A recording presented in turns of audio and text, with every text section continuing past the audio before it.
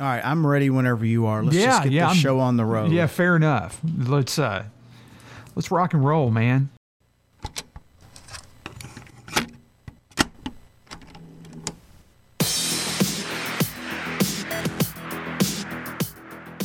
Welcome to the Broken Token Podcast.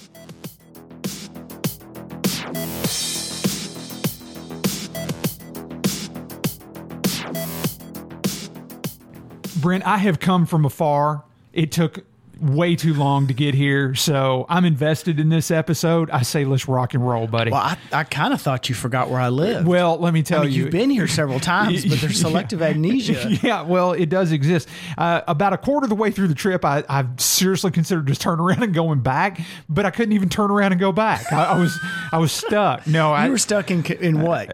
It was just a massive traffic reconstruction. It started as construction, but then it was a 5 police car, easily 6-car accident on the freeway that I take to get here to your house. It's a reconstruction. Yes. Yes. So we call those a conundrum here in Kentucky. So yeah. I listened to a lot of radio. No radio I wanted to listen to. We were set to get an early start. Oh yeah. And then you get delayed in traffic, and then I have no less than 3 generations of Windows operating systems in front of me. My normal browsing PC apparently. And I can't remember from the last time we recorded, the one I use to read show notes and stuff from. Yeah. It must have gotten an update, and then I bet I clicked update and shut down. And then never turned it back on. Yeah. And it has been having a stroke. Yeah. So it finally, I gave up and went to back. That was a Windows 10 machine. Funny enough. No hate mail. It's all good. Yeah. We actually still record the show. We recorded on the same machine that we recorded the very first episode on, and it just works. I mean, I keep backups of it and all that, but it's a Windows 8 machine. Yeah. And it just does one thing. It does one thing. I get it. Yes. And then for my browsing machine, I rolled back to the one that I had replaced with the Windows 10 machine that's sitting over there staring at me now, booted up finally. And it's Windows 7. So once I finally got it to boot, then I had Firefox on it, and then it decided it needed to update. It has been a technological struggle. Yeah, fair enough. But here we are. Yes. I'm mainlining coffee at this point, so that's my current status. Well, that means this episode ought to go by in about 23 minutes flat. Yeah. We think they're always going to be short, and then they turn out not. So, well, dude, man. I mean, I've actually got to collect myself here for a second. You know, it's like, well, I've just done this massive road trip to get here. You're all flustered, discombobulated, and everything. But man, what's been going on the past month? I mean, I'm glad that we kept schedule though. I mean, that's the thing that I'm proud of, because it's way too easy not to. You know, so I'm glad that we're here. Glad that we're sitting down. Well, I'll be honest, from an arcade perspective, I have done almost nothing. And I'll get into that why in a second. But I know I've talked about this Rally X I've been working on for a buddy of mine for forever. And it's still going to be forever. I've got to spend a little bit of time with it, but I'm still struggling with it. I may end up struggling with it in such a way that I break it into a bunch of pieces. But we'll just see how that goes. I mean, I'll get it. It really kind of comes down to just being able to dedicate time to it at this point. Oh, yes. I was waiting on some parts for my red tent, and I had that on the games to get gone list last month. And those parts have arrived. Basically, I needed a flyback. So did you get the flyback? I did, yes. Did you get a handful of flybacks? I mean, did you buy more than one? Or? Well, what I ended up doing... So I'm going to sell the game. I don't intend on keeping it. Oh, okay. And then when I realized I needed a flyback, I realized that the availability of flybacks for those monitors it's not very common. Yeah. Okay. Yep. Because it's not a Sanyo. It's a Sharp. Sharp. I always want to say Sony. Yeah, it's like a Sharp XM18 something. I'd have to go back and look, but I think I'm fairly close on that. I believe you are. Yeah. So they're only used, I think, in the red tents, right? They're not used, as I understand. They're not used in the cocktail like a Donkey Kong or Popeye or anything like that. No, no. Those are. I think those are Are they? I thought those were Sanyos too. Are they Sanyos yeah, as well? I believe they are. Yeah. So they're not super common. Allegedly. Yes. They're LCDs. Yeah, we always have to say allegedly. Yes. So I realized they're not super common. I've refreshed my memory that they're not super common. Yeah. And then looking around, the flyback availability is kind of touch and go because there's not as many to be sold. Yeah, yeah. And then the ones that were out there tend to have some sort of issue, like geometry issue or like not filling the screen or something. You know, it was kind of like an attempt was made. We got 95% of the way there, ship it, you know, because we're not going to sell a lot of these. An attempt was made. So the company I bought this from, Yeah. and I keep saying It's arcade. It's Arcade Parts and Repair. Arcade Parts and Repair. Yes, I'm looking at the link. Yep. I said again. It's like this is my first podcast, Whitney. It's all good. This is how the day and this is how the last 2 weeks have gone for me. We can cut those out. No, but because we I do won't. the editing and I'm not going to do it. I'll even do a post to your edit, and it's like, nah, it's too much work. Yeah, you're getting it raw. Yeah, here it is. Like there I went again. Yeah. Now I'm very conscious of it. Yeah. What he does, what the owner of Arcade Parts and Repair does, and I think I touched on this on the last episode, or I can't remember if I touched. I think you or did. if I talked to you about it. No, I think you touched about it on the last episode where he does the testing of the flybacks. He does. Yeah. He'll get a shipment of flybacks, and then he'll sample test them, and then he'll put them for sale on his site. And that's kind of what I was waiting on. He had some people sample testing these flybacks. Yeah. Okay. And here they are. They finally went available. Now, what I ended up doing, knowing that they're kind of iffy to get a hold of, and knowing that with his testing, there was a fair, anything can happen, but there's a fairly good chance that this will be a good run of flybacks. He felt they were good and put them on the site. Now, what he does if he has a failure, I don't know.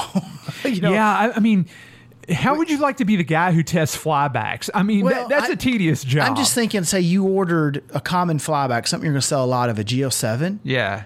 And so you're going to order a lot of them because that's a common monitor. Yes. So what if you order 250, 300 of them, 400 of them? And every one you test has a high failure rate, or you don't like its results. Yeah. Say you sample test 5 or even 10 once you have. Do you just eat that? I mean, here's the thing. How do you make any money on a per hour basis testing flybacks? Well, he's not testing them all. He's sample testing. He's sample testing. Yeah, okay, that's my understanding. Okay, well, even if you're sample testing, you're still spending a lot of hours sample testing. I mean, and you're sitting on stock. Yeah, I mean, God love him for doing it, but man, that's a lot of work. This is my first interaction with the company, and I've been trading emails, just chit-chatting back and forth with whom I assume is the owner. Okay. Seems like a great person. So thus far, if you have an opportunity, if Arcade Parts and Repair has something you want, hey, check it out, because the vibe I'm getting is that he wants to be able to provide a good product and stand behind it. Mm-hmm. And at the end of the day, unless the name has changed or somebody's taken it over, I can tell you the name of the Chinese company that makes all the flybacks that we get in these arcade games. Yeah. I've even looked at going to that company, and because I was buying large quantities, fairly large, for just a hobbyist in his basement. Yeah. Yep. I was buying fairly large quantities from Bob Roberts, and then there was another company, and he's gone. He would buy the common ones, the 7000s, the Geo 7s, and a couple others in pretty good bulk. And I could get the Geo 7 flybacks. Now, this has been a few years, but they were sub $18 a flyback, and I was buying a bunch from him. Yeah. So I got to the point where I was like, well, what if I just go right to the tap? What if I go to the source? Yeah. And I never ended up just I didn't want to just get into the middle of trying to do the final negotiations with someone that didn't natively speak English, and I didn't natively speak Chinese, and trying to sort all that out. And I just let somebody else take that and pay them the what their profit margin was to do it. Yeah. So there's value in the uplift there. Yeah, no doubt. So regardless, I went ahead knowing I'm going to sell this thing. I actually bought 2 flybacks. One of the monitors has the original flyback. The other will have a replacement, and I'm just going to include that as a Benny, and I'll just bake it in the price or just use it as a selling feature. Yeah. Yep. And I'll give it to whoever buys it so that they've already got I want to say supposedly because anything could happen. Yeah. But they've got a flyback that has a super high probability of being a good flyback. Yeah. And they don't have to hunt for it if they need it down the road. Yeah. So finding that, I mean, I'm looking at his site right now, and he's got 30-ish in stock. I mean, he had 42 or 43 when I bought mine, and I've only had mine for 3 or 4 days, 5 days. Oh, so that's a decent drop. And I was checking periodically. I had a tab saved on my phone, and I'd refresh it, and a tab on my main PC. And just watch the number. Yeah. And it might have been a week or so, and I didn't refresh it, and suddenly, like at 11:30 at night, I'm sitting down to relax, and I hit refresh, and I bought them right then because I didn't know how fast that would drain. Yeah, for sure. Yeah, I get it. So I think he had 43, so 2 of them were mine. And you say, what's the number now? I think it's 33 when I looked just a minute ago. So he sold about 11 in a week or so, week and a half. Yeah, which is, I mean, for such a niche product, I mean, that's really, it's pretty decent. Yeah, and if you're kind of sitting on them waiting, you're in the same boat that I'm in. You want to keep your red tent running, or you need it for your red tent now. What do you do? That's exactly right. Now, and I did go ahead and buy from him a flyback, and I'd have to go back and see what monitor it is. A flyback for the hyperdrive. I still have my hyperdrive. Haven't sold it. Haven't done anything with it. But I just got to where I wasn't liking the focus. The focus, I've noticed it takes a fair bit of warm-up time, more than I'm comfortable with, before it locks in. And then it could just be me, but it's like it doesn't look as sharp as I feel that it should. Yeah. And I can dial it in. I'm like, oh, that's beautiful. And then I'll have it on running for a bit, a couple of days later. And then it wanders out. And I'm like, I don't like that. Yeah. And generally that's the sign of, I'm starting to have problems. The focus block is squirreled up, and I'd rather just replace it. So I went ahead, when I bought the 2 red tent flybacks from him, I bought one for the hyperdrive, and I'm going to do that one as well. Yeah. Oh, okay. So got it. I did kind of get a little bevy of flybacks. Yeah. Well, that's cool. I mean, you got to have them. And then other than that, I'm going to be honest, Whitney, arcade stuff I haven't done. I haven't touched the Retro Chip Tester Pro. I've still got the paperwork sitting there on my desk where I could put together the bomb and get all the parts. Yeah. Haven't done that. My 3D printer is still sitting on my a temporary table in my office, and I'm at the point of wiring the bed leveler. And I got an email the other day, and I was a little disheartened about this. TH3D now has a subscription requirement for their firmware. Yeah, so I was, you and I were talking about this just a small amount before we, hit the big red record button, and I got the same email as well, and I was kind of bothered by that, because it's like, okay, how do you turn 3D printer firmware into a subscription model when the printer operates just fine without being connected to the internet in any way, shape, or form? And the only thing that I could come up with, and again, I haven't read the email, I just glanced it, I did the roll eyes, and then I moved on to the next thing that I needed to attend to at the time. But I'm sitting here wondering, it's like, well, maybe it's a subscription service for when you want to build a new version of the firmware. That's the way I took it. Yeah, or you want to change a feature in the firmware. You want access to that firmware building portal, which is a very nice portal, by the way. TH3D has offered that at no cost for several years, and I'm sure they're at a position where it's like, you know what, we probably need to monetize that because there's value there. And trust me, there is value there. I mean, it's a good service that they provide. That's what I was thinking. I should have pulled that email. I read it. So one of the points they made. Let me see if I can find it. So one of the points they made is they kind of needed to offset the cost so let me even back up. Yeah. They write a firmware for a bevy of printers. Okay. And you can put that firmware on their board or on, just keep me honest here, Whitney. Is it just on their board and these printers, or will they also, can they also flash? Oh yeah, you can, well, at the time that I was working with it, you can just do straight Marlin firmware. And if you know what you're doing and you know the parameters of the board that you're running, you could have their site build your copy of Marlin and then you flash it to your printer and you're done. So you don't have to install Visual Studio Code. You don't have to download Marlin, like pull the Marlin repository off of GitHub. You don't have to do the compilation on your own. Do they also write their own firmware, or is it just they do? Okay. No, they do. They have what's called a unified firmware that runs on their EZ board series. Okay. Yeah. So I've got one of the EZ boards, and I would go to their site, get the unified firmware, and then I thought that I had to build it locally. No, it builds on their website, and then you get a final bin file that you download and put on the SD card and just pop it in your printer and go. Oh, I thought I had to install, oh my gosh, what was it called? Not .NET. Visual Studio. No. Visual Studio Code.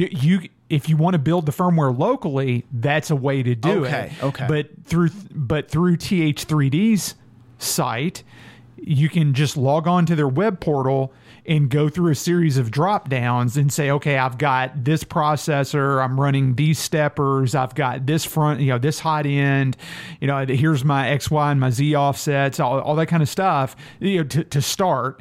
And then you can have their site build the firmware, it compiles it, and then it presents you with a download link, and you just go and put on an SD card and you're done. And I think that's what they're trying to monetize, because that's a very nice service that they provide. So here's the first paragraph. We are excited to share important updates. So first of all, they're setting a false positive. Yeah.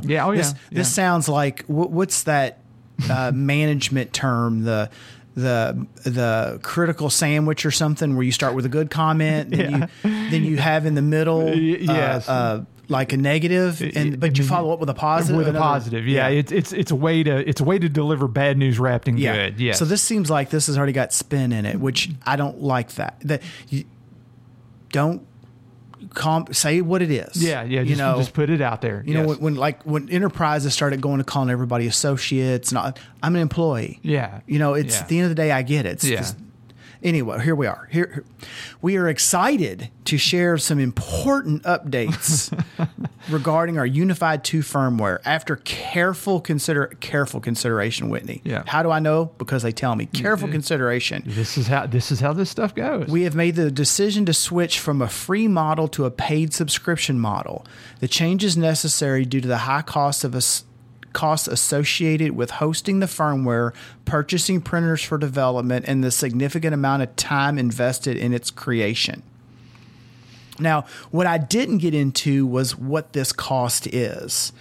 So special offer for existing users during the initial launch of the paid model will provide a 1-week window where you can purchase a 3-month subscription for free or get $5 off the 1 year. So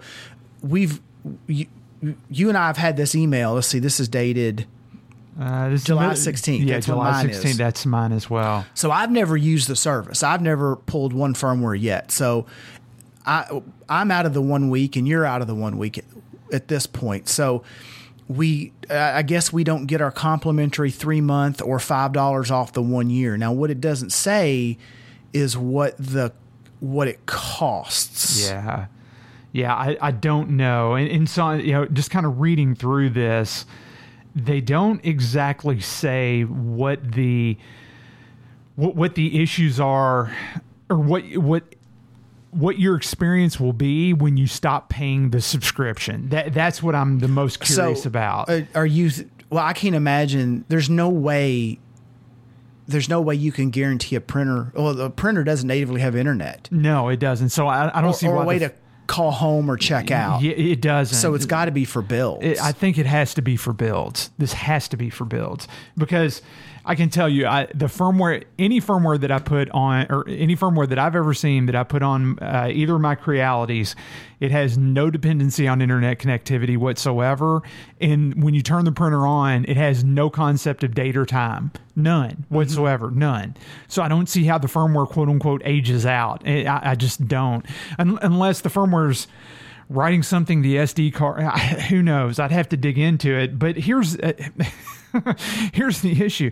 I don't really know that I care because once I get the printer up and running to a point to where it's literally turnkey, I don't really feel the need to go back in and mess with it unless I'm changing something physical from a parameter perspective, like a different ABL, a different auto bed leveler, different hardware that would require me to change the firmware. And I've. So you must be able to put the unified firmware directly on boards that aren't just their board. Yes. Yes, you can. I went to their site, then Unified 2 firmware, and it lists Creality stock, Creality this, Creality that, Big Tree. That's why I'm thinking.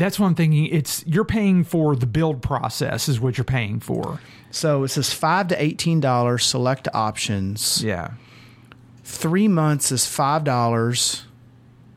1 year is $18. Yeah, I'm curious to see how the industry goes on this. I mean, because this is the first that I've seen this type of offering being made, and I'm curious whether or not other shops are going to follow this. But again, it's something I'm going to have to look into. I mean, I get it. If it was just for their board, that's one thing. Then they could bake the cost of their development and their support into what they're selling the hardware for.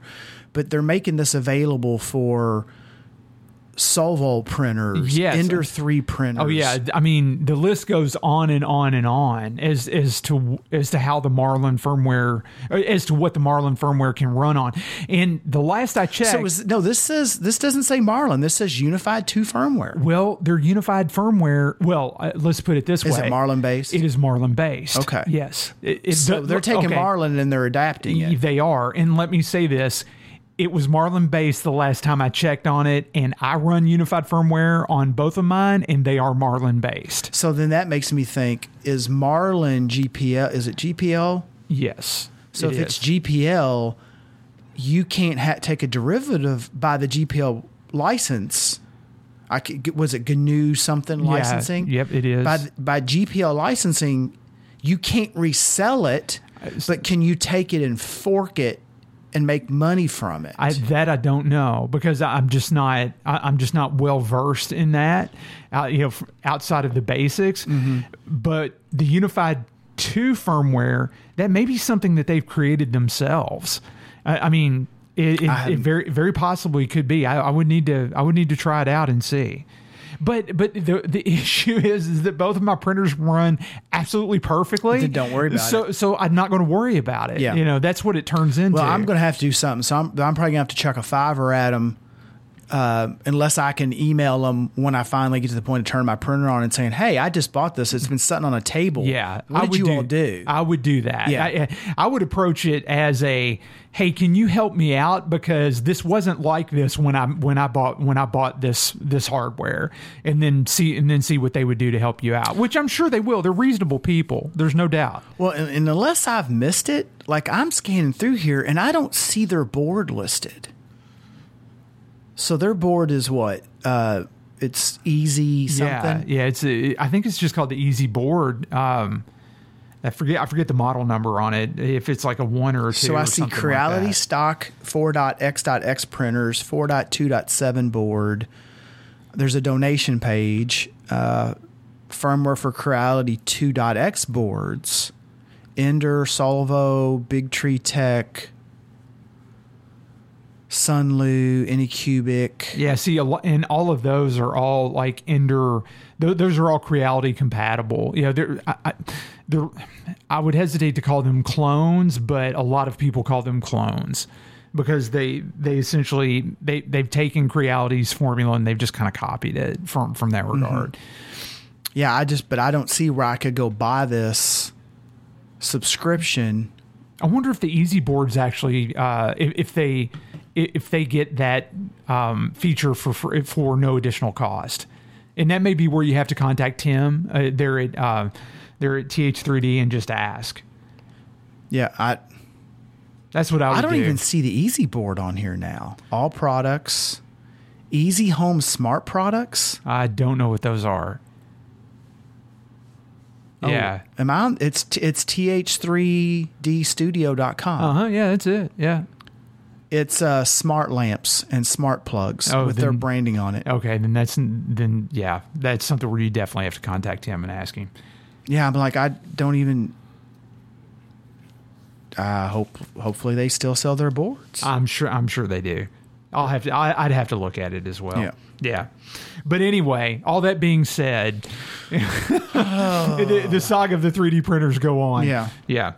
So where all my attention is gone, to circle back real quick, is I mentioned that I had acquired a car.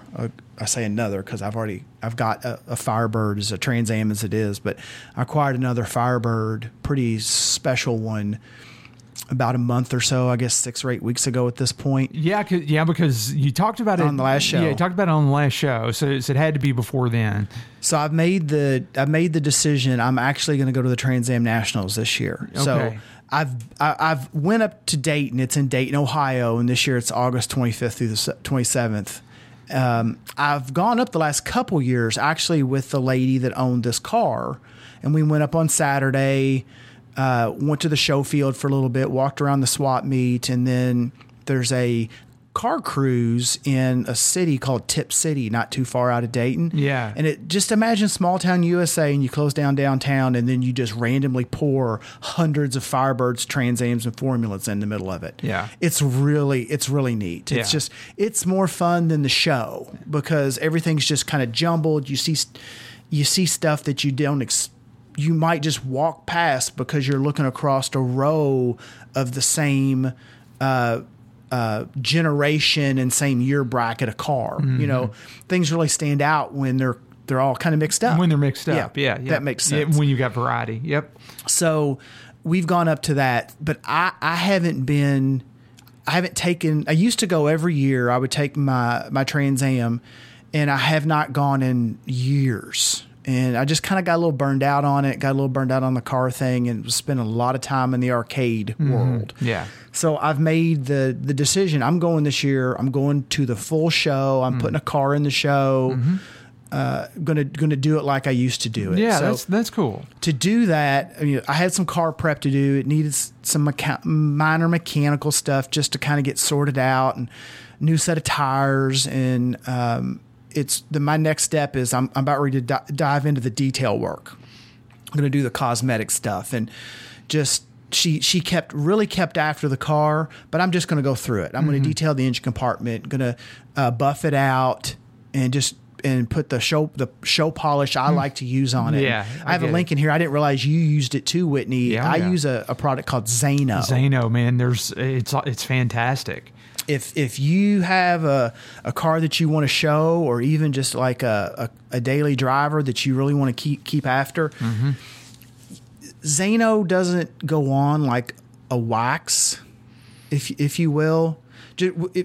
Take a look at the site. There's a link in the show notes. Yeah, it's zanostore.com is what it is. ZAINO store.com. It kind of reads like a bad infomercial. It's better than it was 10 years ago, for sure. Yeah.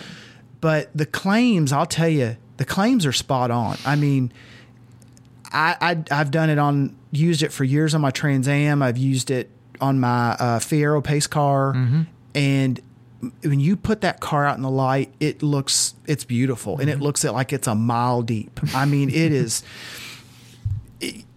I've looked at the car, but like the Trans Am, because it's got a lot of body panel on the side, and it's like I have to have sunglasses on. This thing just pops. So I really, really like it. And a friend of mine, a guy I used to actually work for, he was a Corvette guy. It made the rounds in the Corvette community years and years ago. Eckler's think it's Eckler's, one of the Corvette parts vendors. Yeah, it's either Eckler's or probably Mid-America, one of the two. I think he got it from Eckler's. Okay. They would sell it. It was popular enough in the Corvette community. The Acura NSX community really took after it. Some of the Porsche community. Yep. And it's you just got to read the instructions, because you don't apply it like turtle wax. For sure. It's actually, the less you use, the better. Yeah, it's good. It's good stuff. There's no doubt. So anyway, that's on the list. The big thing to work through, though, is the tow rig, because the truck the truck I've got an F-350, and I got that before I started messing with arcade games. I got that to haul a trailer because I was doing so much with car shows. And about the time I got the F-350, I also bought an enclosed car trailer. So I actually looked at the plate on the side of the trailer, Whitney. I bought that thing in 2003. Okay. So that trailer is 11 years old at this point. Yeah. No, hold on. 2003. It's 20 years old. It's, what am I saying? My gosh. You're right. It's 20 years. I don't know where I pulled that from. Yeah. It's 20 years old at this point. And I've kept after it, and it's been stored covered, but still things happen. And it was definitely due for tires. Yeah. Tires expire. A lot of people don't realize that. Oh, yeah. But tires expire. Yes. So the last time I used that trailer, Whitney, I've been in this house 13-ish years. Okay. And this is probably where I pulled the 11 from. Yeah. So about 10 or 11 years ago, I took my pace car Fiero to the Indianapolis Motor Speedway. They had a car show. Yeah. So have you ever been to the track at Indy? Yes, I have. So the center, I've been one time. Yes. The infield is like a city. And like they said, okay, the show is on such and such road. I'm like, so this show is on a road? And I think it's like some road off the side of the track. Yeah. Once you get into the track proper, the roads in the infield are named like city streets. Okay. And what the deal was is it was the 100. We could probably look this up to get my year exactly right, but it was the 100th anniversary of the first Indianapolis 500. It wasn't the 100th race because there was years due to World War II and the like where they didn't run a race. So they didn't run a race for 100 contiguous years. But it was the 100th anniversary of the first Indianapolis 500 race. Yeah, okay. And down the road that bisects the track on its long axis, they had a car show during Carb Week. Okay. And Carb Week is that week leading up to the 500 where they're doing testing and they're doing qualifying and all that fun stuff. And what they did is you had to actually apply for this show. You just couldn't show up. And it wasn't, and I've had to apply to shows before. You had to send pictures and they had to accept the car. Oh, I see. And it was $100. Yeah. But here was the cool thing. You got pit passes. We got a really nice medallion that got us into the pits. We had pit access in and out, all that we wanted through the weekend. And then I think it was Saturday night, they closed. And in the infield at one end of the track is the Indianapolis Motor Speedway Museum, where they have winning cars from various years, and they rotate out the display. Yeah. And then under that is a garage where they keep their pace cars. So they closed down during Carb Week. They closed down the museum, and they had a catered dinner for everyone that brought a car. Okay. And that's very nice. And you got that for two people. Yeah. I was like, I was kind of shocked it was only $100. Yeah, yeah. You know? Yes. Here's where I was going with that. On that trip, you're talking about tires having expiration time, kind of like flybacks. Oh, yeah. It had been some time since I had taken my truck on any like real trip. Yeah. Tires look brand new. Well, they'd aged out. They'd aged out, yes. I didn't get maybe an hour, 45 minutes out of Louisville. And then I just started feeling this shudder in the truck. I let off the gas. And this, I'm pulling an enclosed trailer, a 24-foot enclosed trailer. Yeah. And I kind of start to set up high in my seat and start looking at the mirrors. And just as I kind of set up high, all you know what breaks loose. Yeah. What happened was I lost the tread on my rear right tire. Yeah. Passenger side rear tire on the truck. Yeah. And that wasn't due to wear. That was due to age. Due to age. No, yes. the tread was beautiful. Yes. It was just flapping around the tire. Yeah. And when I say flapping around the tire, it had separated all but maybe a little less than a third. Wrecked my bed. Yeah. I had to have the bed replaced. And my insurance, fortunately, was able to, they didn't total, well, those trucks have such value, Whitney. Oh, yes. Now, it's an older truck. It's a 99. Mm-hmm. You got to figure, though, 10 years ago was 2013. 2013. So yeah. the truck was already 14 years old at that point. Yeah. But it still had so much value that they found and replaced the bed for me. Yeah. Yeah. Okay. It wasn't worth totaling. Yeah. And I'm glad they did, because I probably would have done the same myself. I would have tracked down a bed because the truck is a solid truck. Yeah. I still own that truck. Anyway, first of all, if that would have happened at highway speeds, I really think that I'd have been rolled over in a ditch because it was violent. Yeah. Obviously, I could make an argument. I think the trailer saved me because I could hold on the brakes. The trailer brakes were also assisting in slowing me down. The tongue weight of the trailer kept the rear end from just going like everywhere, bucking bronco. Flapping in the wind. Right. Yes. But I could also make the argument that the weight of the trailer probably stressed it and made that happen. Mm-hmm. So it's a give and take. Mm-hmm. But like I said, it completely destroyed the bed of my truck, and went finally through the tread. It got into the nose of the trailer, damaged it. I ended up having to haul it up later to the trailer manufacturer, and they had to fix the nose of the trailer for me. Yeah. Yeah. The truck sat there on an inflated tire because the casing was still holding air. Yeah. The tread went bye-bye. Yeah. So, yeah, at this point, the long story short is... It's like you peeled an onion. Yes, exactly. Yeah, yeah. Long story short, on an arcade podcast, a video gaming podcast, Brent does not play with tires. No, and you can't. I do not. No. In any situation. Nope. I have, like, when I pull the old Trans Am, I say older, it's the 89 Trans Am I've got. For the tires are, Whitney, they probably don't have...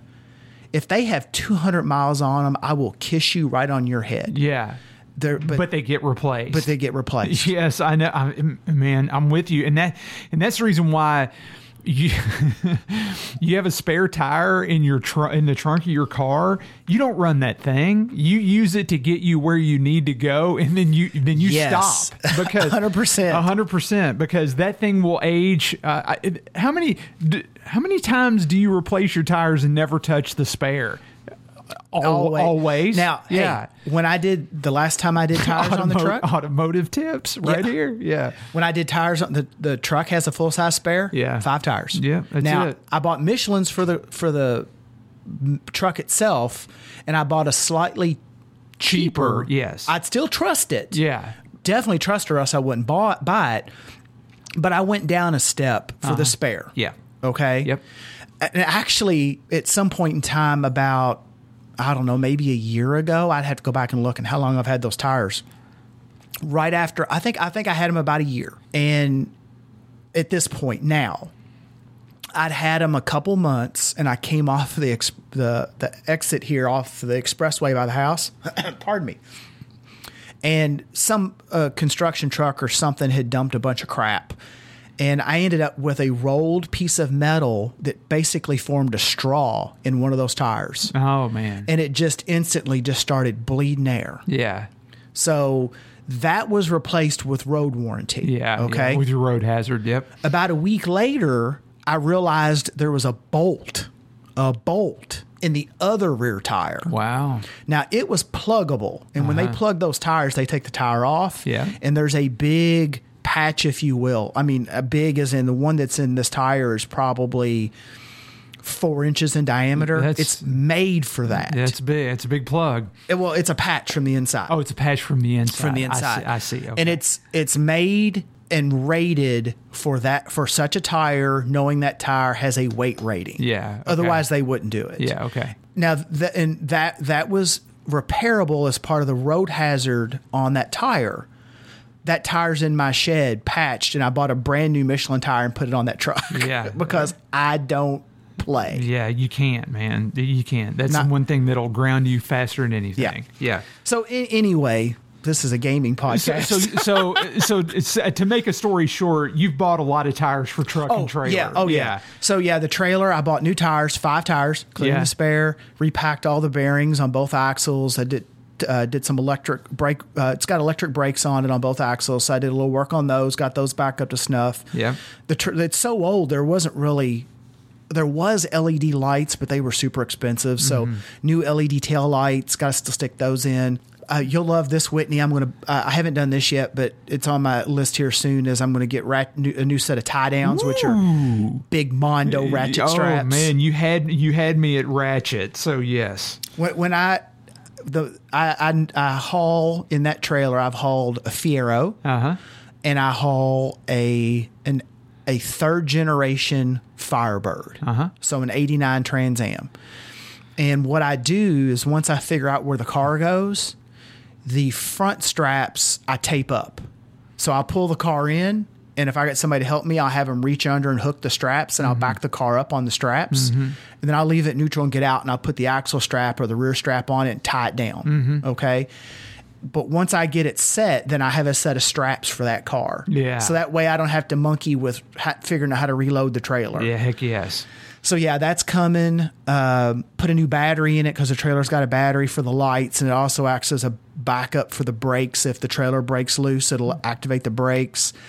And then just from sitting, there's some screws in the body that get break out in a little rust, and I don't like that's how I've got a trailer that's 20 years old. I keep after it. Yeah, I get it. So the next step is to go through and a screw replacement. I've got a big bag of screws for it, and I'll go through and sort that out. And the truck too, just because I've learned lessons, and I guess if anything here, I guess on a gaming podcast, I'm communicating some lessons to people.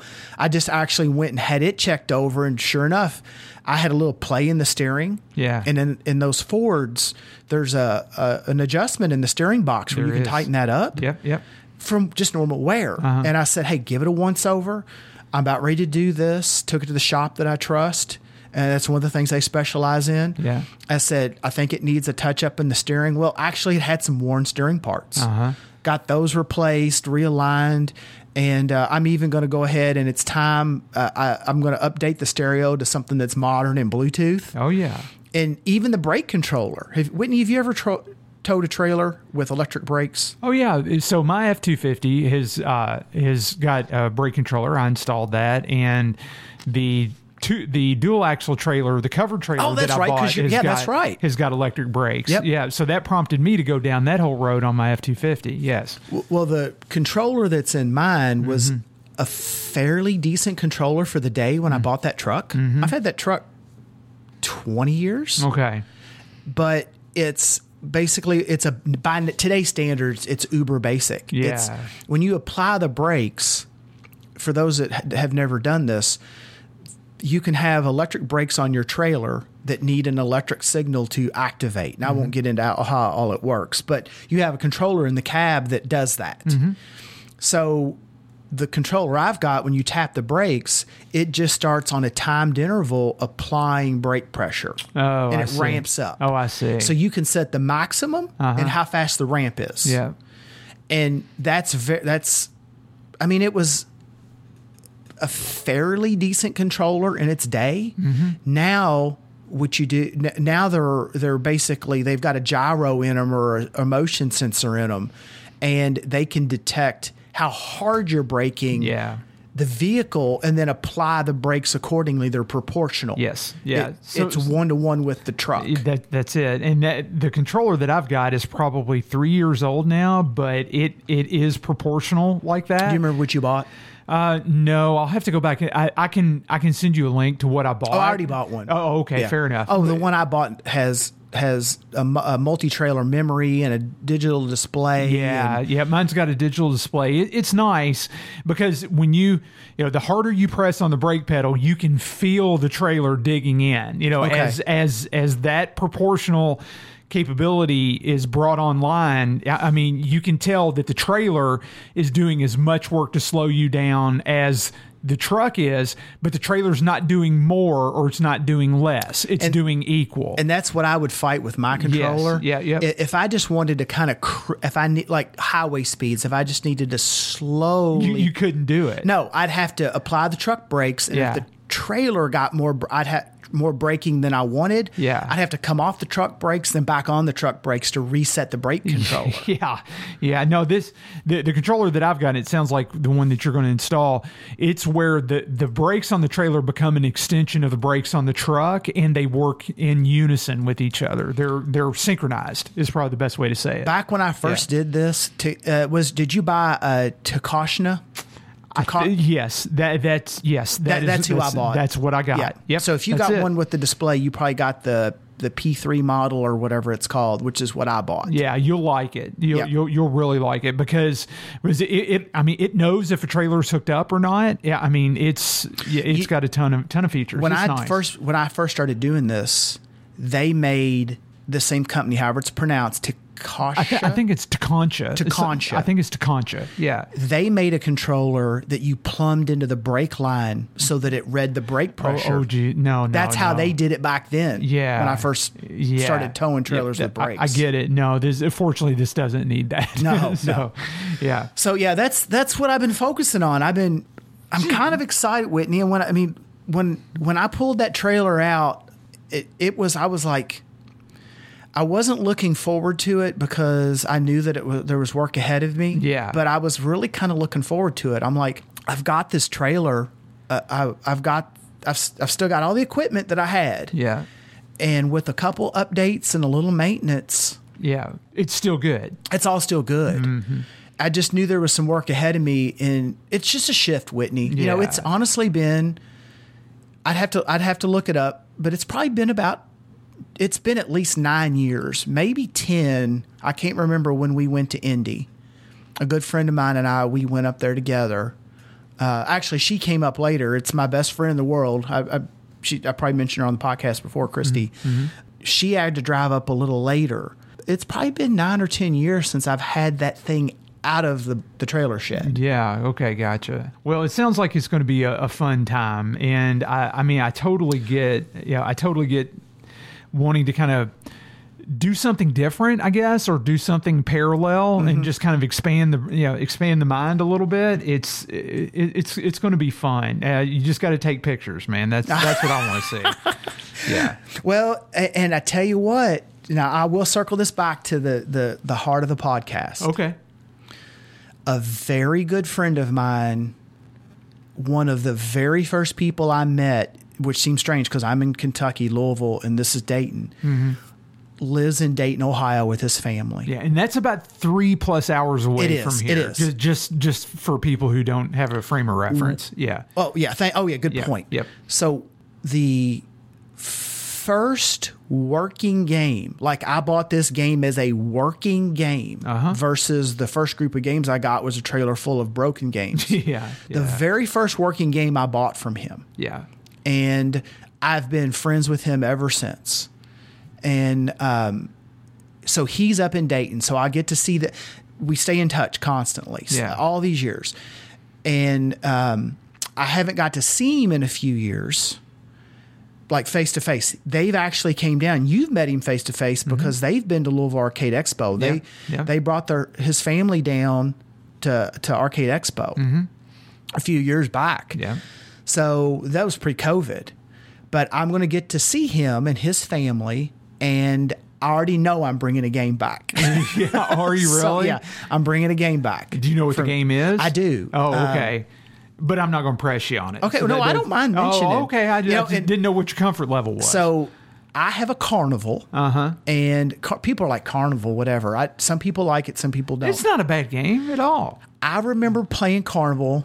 And I've always loved Carnival. Okay. I remember playing it, it was a game right inside the front door in a pizza place that my uncle owned.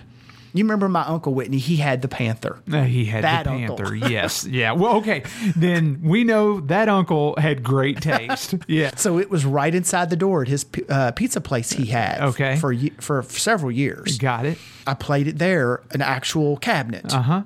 That was the same place that in the back in the arcade they had a Major Havoc. Oh, wow. Believe it or not. Oh, wow. Yeah. So I've always liked it. And anytime I had a 60-in-1 JAMA board, I played a ton of Carnival. Okay. Years ago, I got a Carnival as a part of a deal. I haven't even plugged it in. Yeah.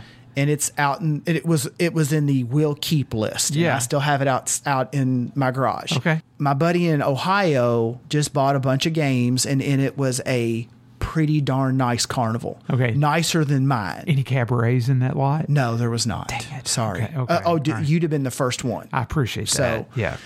Yeah, so that is going to come back from Dayton with me. Oh, well, good. Yeah, Good. and I'm gonna move mine on. Yeah, fair. mine's complete. Yeah. but this one's just nicer. It's just nicer, yeah. Even if mine was run, I've never even plugged the one I've got in. Mm-hmm. But even if the one I had was in the game room already, I'd upgrade because I mean that's Yeah. what we kind of do. We Yeah. improve our collection. That's true. Yeah. Yeah. Very true. So I am bringing back a game from Dayton from the car show. I got it. Well, that's awesome.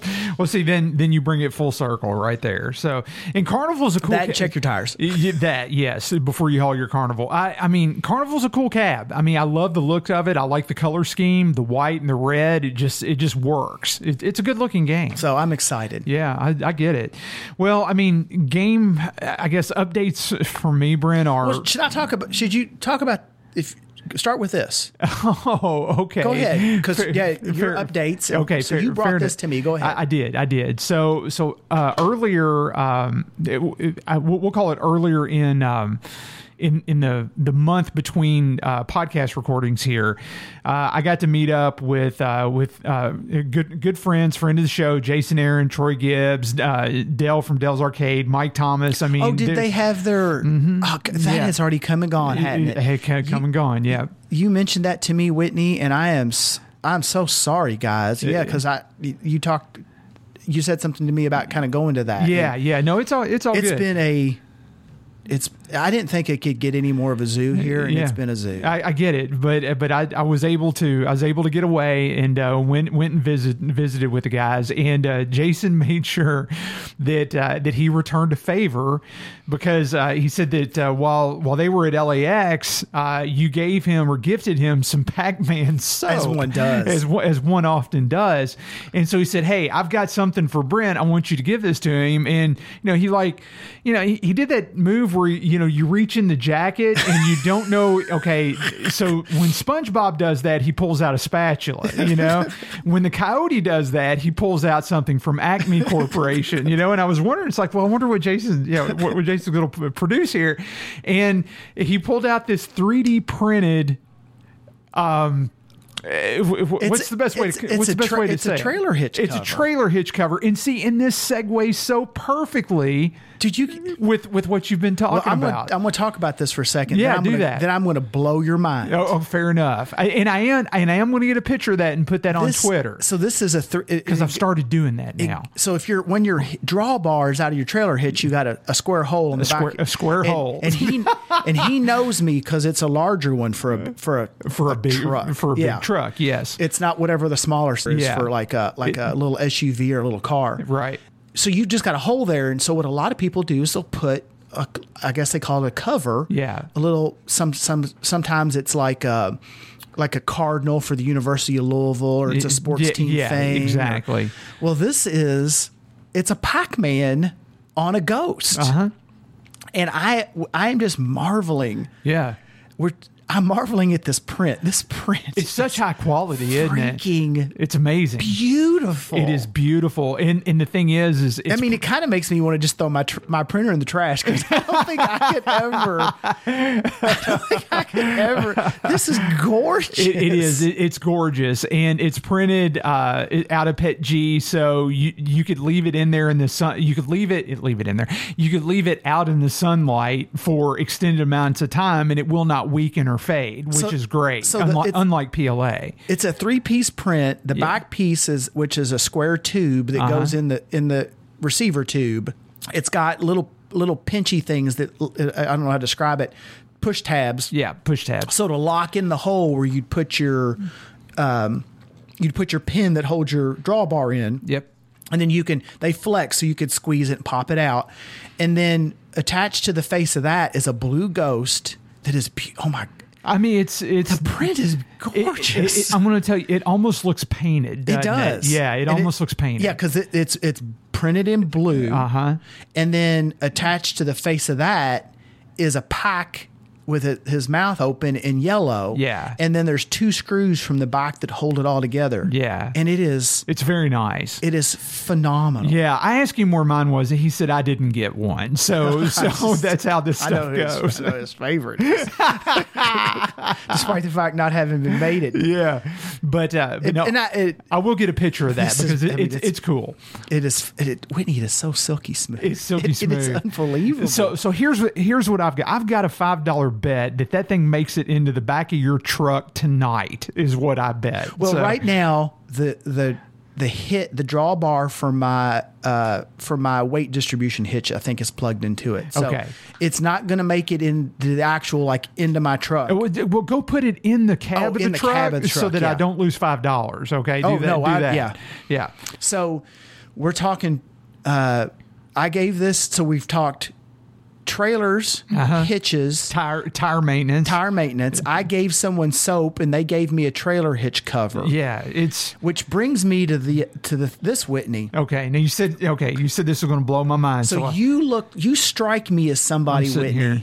A man of fine taste that likes a quality shower. Oh, I do. You? There's no doubt about it. So you need to get into the Tempest right now. Oh, boy. While we're on the topic of soap. Seriously? Yeah, you need to crawl into the Tempest. Okay. And you got to reach down in there because when this showed up, I'm going to tell you right now. What?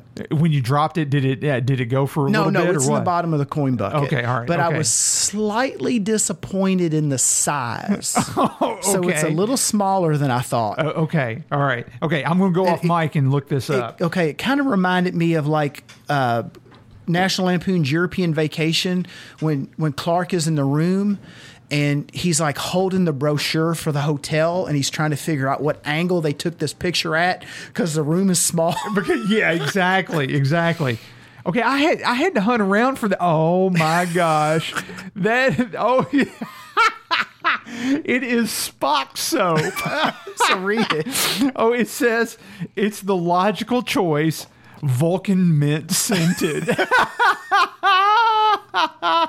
Oh my gosh! I thought you'd enjoy that. Oh yeah. Now here's what's amazing about this is I give soap to everybody. Oh, this is awesome. Yeah. So I'm gonna. Oh, this is awesome. So on the label it says bath time before amok time. Okay.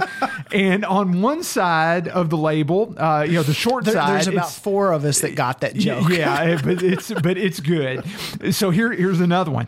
On one of the short sides of the soap bar on the label, it says human side, and then you flip it over, and then it's 180, and it says Vulcan side because. Yeah, and it says so. The other side of the long side of the soap package says because the needs of the many outweigh the needs of the few. This is true. Oh, this is awesome, man. So I'm going to take a picture of this, and I promise you, I will never use this, but I will look at it fondly. What I will do. You can't be alone in the soap gifting. Oh, okay. It started with the Pax soap. Yeah, fair enough. And now you've got soap. Oh, and I love this soap. So look up to your left and see the stack of arcade themed board games up there. I do. Look on the right side of it's like an Easter egg hunt at Brent's house. Yeah. Slid right there on top of the Gorf on the right side of that box on the bottom. Reach up there and you'll see a little. Stand up there. Okay, Go all ahead. right. Okay, gotcha. I was petting on the show dog. Okay, I'm gonna have There's to. There's actually a ferret up there, and it's waiting to bite Whitney. It's gonna jump on my face. Yeah. Okay, I'm gonna have to divest myself of my headphones. I'll be right back. Just reach up there, I can't put it all in The Tempest. This is so funny that it's an all soap episode. It's all tires and soap. Like right there. Yeah, it's this right here is what it is. Yeah, so that get back down on your mic. That is for your lovely bride. Oh, and she will absolutely love this because it is Jean-Luc Picard's Make It Soap is what it is. And so the bath must be drawn here. And it says engaging. Oh, this is fantastic. I mean, when we take a break, I'm going to have to take a picture of in fact, I'm going to take them home and surprise her is what I'm going to do. Well, you can take a picture of it and put it on Twitter. Oh, or I'll definitely do that. Yeah. We could put it up ahead of the episode, this is coming. Yeah, exactly. We got soap everywhere. Oh no, that's awesome, dude. Where in the heck did you find that? I mean, seriously, where does that even come from? Where do I find half the stuff I give you? You know what it is? I see something silly and I'm like, I don't want anything like that sitting around in my house. So I'm going to give it away. I'm going to buy it and give it to Whitney. I'm going to buy it and give it to Whitney. Yeah. Oh my gosh, that's awesome. Well, this will actually get used very well. So that's sweet. You know, thank you, sir. The last thing I surprised you with, the Spider-Man head. Oh, yeah. I kind of looked at that. I'm going to be honest. I kind of looked at that as a little bit of a jokey gift. You love that thing, right? Yeah. Yes. And it is for the past 30 days. It has been sitting on my desk. Staring at you in a soulless way. A loving way. Okay. And while I work, and I pet the top of that Spider-Man head bank every day when I sit down and get ready to start my day at work. Well, not only, Whitney, do you look like someone that likes and would enjoy a nice shower, you look like someone that likes to be organized. So actually what you need to do is get back up. Oh, and on the other side of that stack of games, all right, there's something slit. This is where the ferret is. Oh, okay. Is this where the ferret is? On the left side, slid right in there. I thought you. No. Oh no, it's next to that. Yeah, Nope. To the right there, that black thing. Oh, the black. There it is, right there. Oh, yeah. This right here. Yes, that's yours. Yes. Okay. All right. So what have we got here? Ooh, yeah. Get back down the mic. Oh man. Okay, yeah, now I'm back on the mic now. Oh man, yeah, this is fantastic because this is something that can go straight into my Trapper Keeper, and I can use this for work, no doubt about it. It is a Spider-Man folder, like a Mead notebook paper folder is what it is. So it's got Miles Morales on one side. Exactly. It's fully decorated in and out. Oh yeah, it is, man. The kids today with their folders, that it was back in my day. It was just you got a red one, a blue one, a green one, if you were lucky. Yeah, if you were lucky. Yeah, if you were lucky. But no, this is Miles Morales Spider-Man, and I'm going to keep important work papers in this baby right here. There was fantastic. Whitney, there was a lot of years in high school and late in grade school. Pardon me. Where I used folders that I picked up at the Kentucky State Fair, and they were like insurance company advertisements. Oh yeah, exactly. Just because that's, just because that was there. They were there, and they were cheaper than your parents going and buying them. But you walked around with Kentucky Farm Bureau folders, is what you did. It didn't bother me at all. I didn't care. It's all good. Thank you, sir. I appreciate that. Yes, I will put that. I'm out of surprises. It's all good. Or am I? I'll put that folder to good use. In fact, I'll even use it on a couple of calls for work. And say, Whitney, do you have some documentation on that? And they say, let me go get the Spider-Man folder. I'll be right back. It's in the Spider-Man folder. Yeah, as all things important are, as they should be. Exactly. Yes.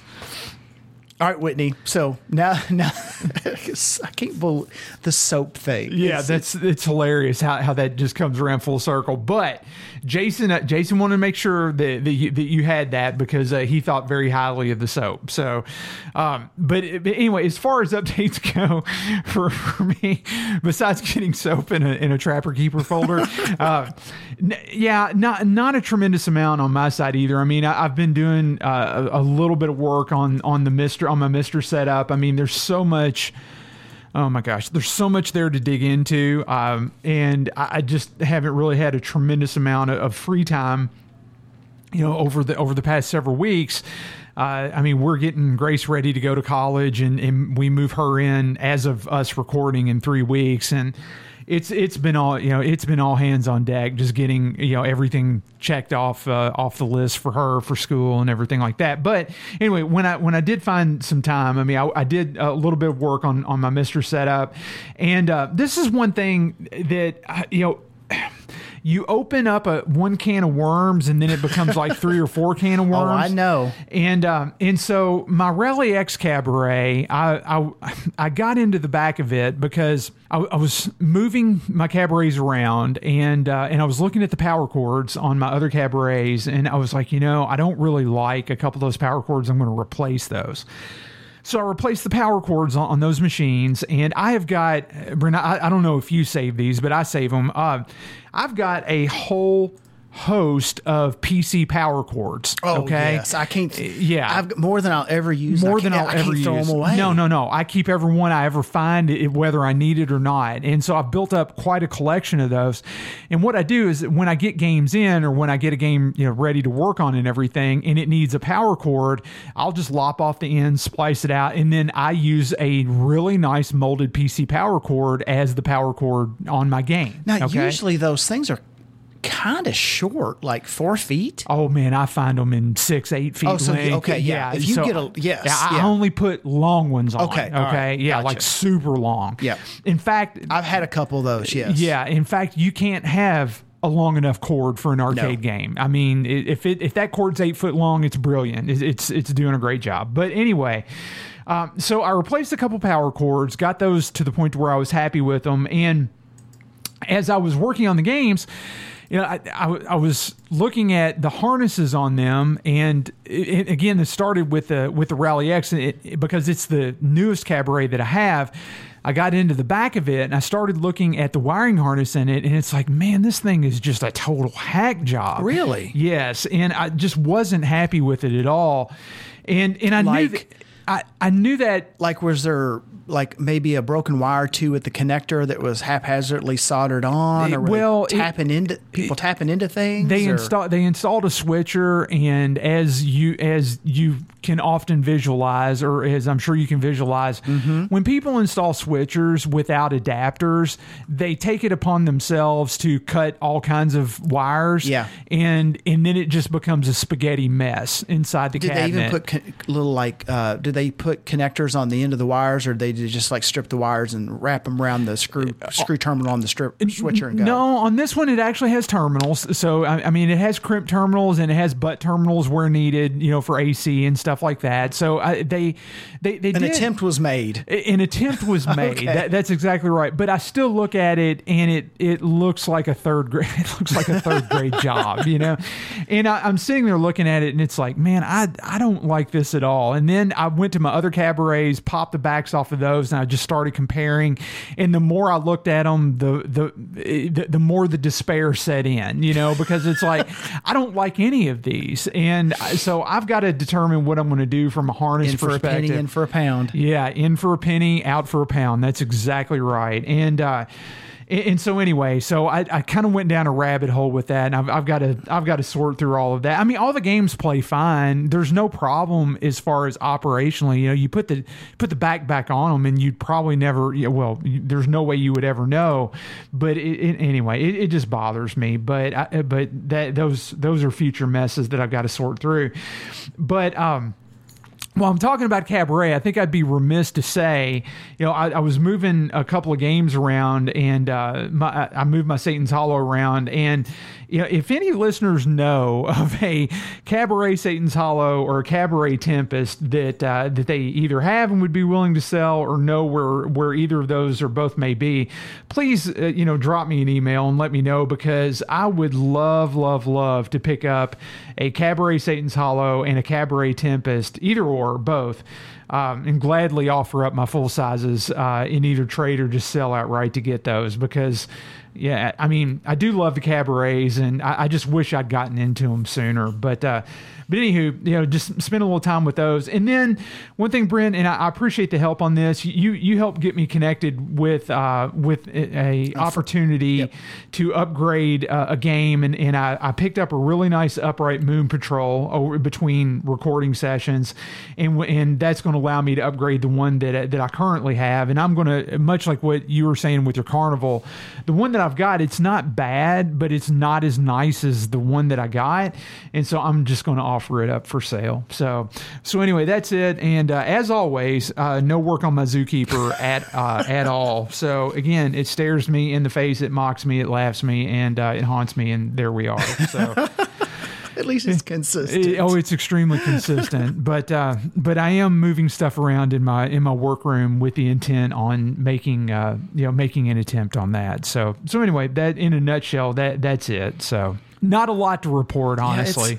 I kind of alluded to it earlier, Whitney. I know at least for here, it's been especially the last 2 weeks have been bonkers. Yeah, well, and it's been for me as we've been getting Grace ready for school, man. I haven't been thinking about arcades, really. I mean, everything that I just described here is something that I've done while Grace has been at work, and Jackie's doing something else, and I've got 45 minutes. Yeah, let me tinker with that Rally X and see what's going on with it. That's kind of how it sorts itself out. Nothing organized or concerted, I guess concentrated at all. So time wise.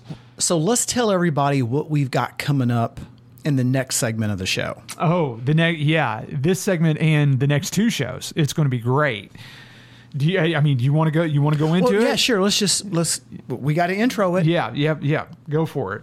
So when we were at the Music City Multicon in, I guess it was October 2022. October 2022. Yep. For whatever reason, I always think my mind jumps to November. But in October 2022, you actually hosted the Kitchens and David Crane. So Gary Kitchen, Dan Kitchen, and David Crane in a 3-panel series discussing and we can get into the titles, or let's just jump in. Various things having to do with the Atari 2600 and their history. Yeah. So what we're going to run in this episode of the podcast is panel 1. Yeah. And it was titled The Atari Activision Years. Yes. Yeah. And so what David Corrigan, the showrunner and showowner there at the Music City Multicon, had asked for was essentially a kind of a tour de force of the history, and we'll call it past. We'll call it long past, mid past, and present history on what Gary Kitchen, his brother Dan, and David Crane had worked on or are up to across the course of their careers. And so we decided, David and I were talking, we decided to split this up into three different panel segments. And this first one was recorded on a Friday. The one that we'll run in episode 115 was recorded on Saturday, and that's going to get into the absolute entertainment years. And then the panel that we'll run on episode 116 was recorded on Sunday there at the Music City Multicon, and that brought us up to current day with their company called Audacity Games. And this was really a watershed moment for me personally in getting to sit down with David Crane, Gary, and Dan. And I had these three guys essentially uninterrupted for collectively turns into probably about 4.5 hours worth of content. I mean, it was just unbelievable. And so, yeah, I mean, I'm thinking back on it and I'm almost speechless, quite honestly, because I don't think I don't see how I ever really get to top this, because these guys were childhood heroes of mine, and I was just very fortunate to be able to sit down and talk with them and go through these period of years with them. And make no bones about it. If you've heard them speak before, there's some of that content that you're going to hear here again. It's unavoidable because it's history. But I tried very hard to do my homework ahead of time and make sure that we talked about a wide variety of subjects within each history period and not just rehash some of the same presentations that you've seen them do in the past. So it's funny, Whitney, I was gonna actually say the exact same thing because I knew that you did that. I know that we both try to do that whenever we interview anybody. You have to almost acknowledge what's already out there. You have to, yeah. But I know we both do our homework on the subject. The interviewee, I guess that would be right because we would be the interviewers. Yes, correct. On the interviewee, yeah, so that we tread new ground. Yes. So yeah, as much as we can, and I do want to say that we've as the show has gone on over the years. I mean, we've weaved in and out of having interview segments on the show, and a lot of times it's very it's difficult to do because it takes coordination on at least three people's part, Brent's part, my part, and then the person that we're going to interview, because we like to do it in a certain format, in a certain style.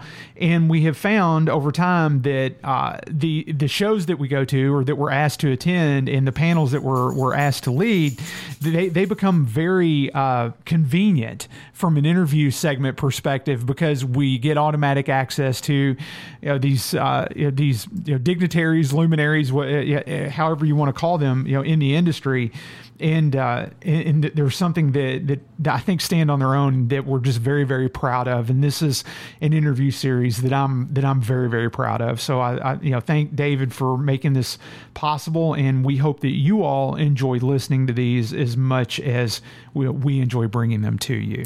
So let's all sit back and listen to the first panel session, the first session in the 3-panel series with David Crane, Gary Kitchen, Dan Kitchen, and we're going to cover the Atari and Activision years.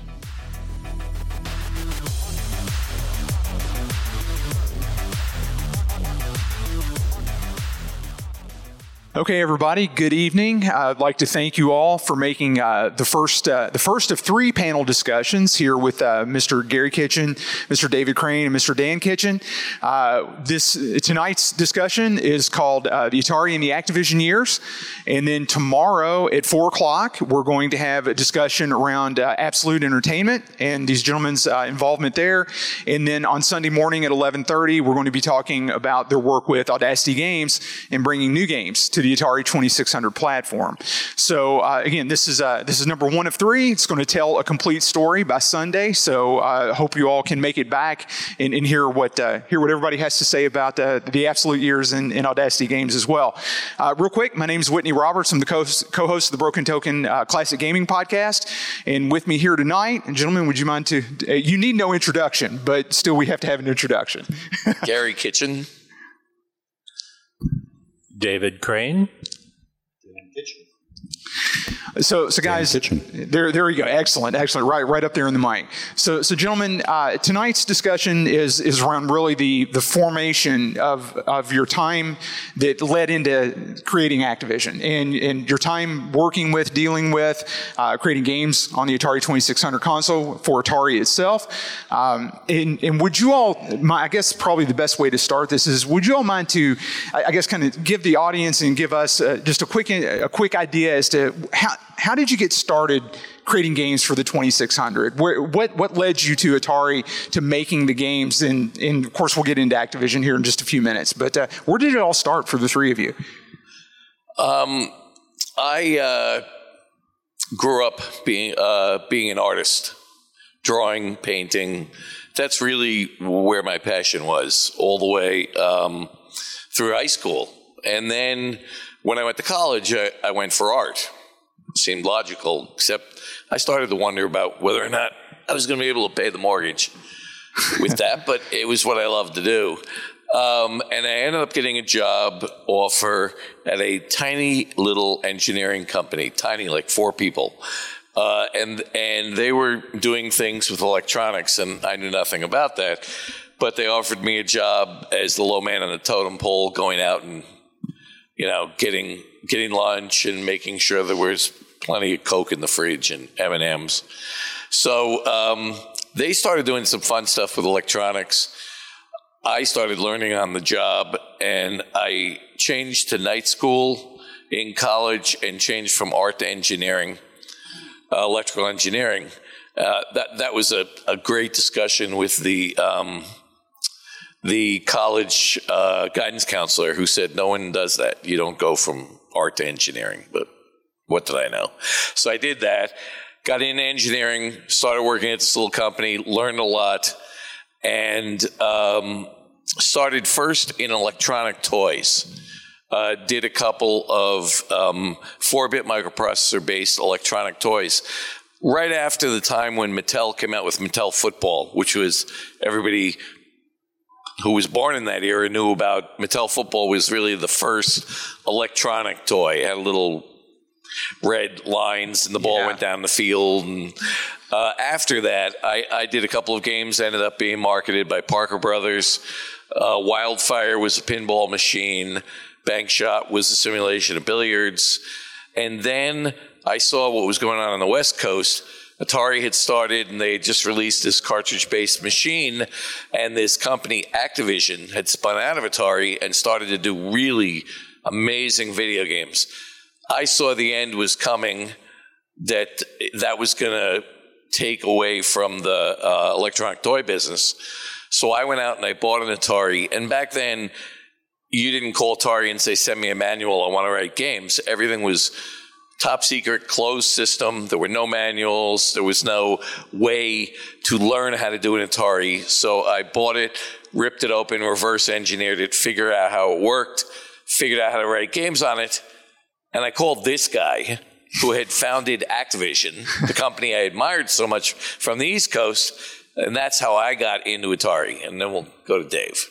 Or maybe go to Dan, because Dan was with me, and then go to Dave, because Dave's kind of the centerpiece. Yeah, I think that's fair. And Dave, we certainly after Dan, Dave, we certainly want to hear about how you got started at Atari and then springboarded onto Activision. But yeah, Dan, certainly East Coast, West Coast, parallel there you story. Go. Yeah, we were East Coast at that point, me and Dan. I had kind of followed Gary and became a technician for this small company. So when they created circuits or electronic games, they needed to have these prototyped. So I would be the guy in the back with the soldering iron and the chips and wired everything up. And eventually through that company, I learned to program 4-bit microprocessors. And then for Christmas 1980, I received an Apple II computer. And Gary was already playing around with that. And I learned that at night and taught myself programming. And eventually, Gary and I left that small company and started our own company in his basement, writing software for the Apple II computer. And just about that time, Gary had just finished his first Atari game, which was called Space Jockey. And I think I'll let Dave pick it up from here, and then we'll kind of go into how we joined Activision. But we'll let Dave go back to the beginning of Activision. Sure. Well, unlike Gary, I was an engineer from the day I was born. I'd take things apart, fix them. I designed a tic-tac-toe playing computer when I was 12 years old. It didn't use a computer, it actually used switches. And I was the kid in the neighborhood who would understand how games worked. If we had a board game that required 4 players, and I only had 2 friends over, they'd hand me the box. It was printed on the underside of the lid of a game box with the instructions. And they would just basically say, all right, how do we change these instructions so it works for 3 people instead of 4? So I'm basically writing game logic back then. So that was, in my grade school years. But there was no doubt I was going to become an engineer. My dream was to make a product that would be sold on late night television, where I'd make one of them and I'd sell 1 million of them. Ron Popeil was my idol. He was the guy who made the Vegematic. Yeah. Right, the Ginsu knives. Ginsu knives, whatever. Knives. Make one, But my mother was an artist, and she insisted that all of her children take watercolor classes and learn how to paint and do art. And so I learned all of that from that standpoint. But again, if I did a painting, it took 3 or 4 hours to do a painting. And if I wanted to do a second painting, it would take 3 or 4 hours again. So no. I want to do this thing once and mass produce it and sell 1 million of them.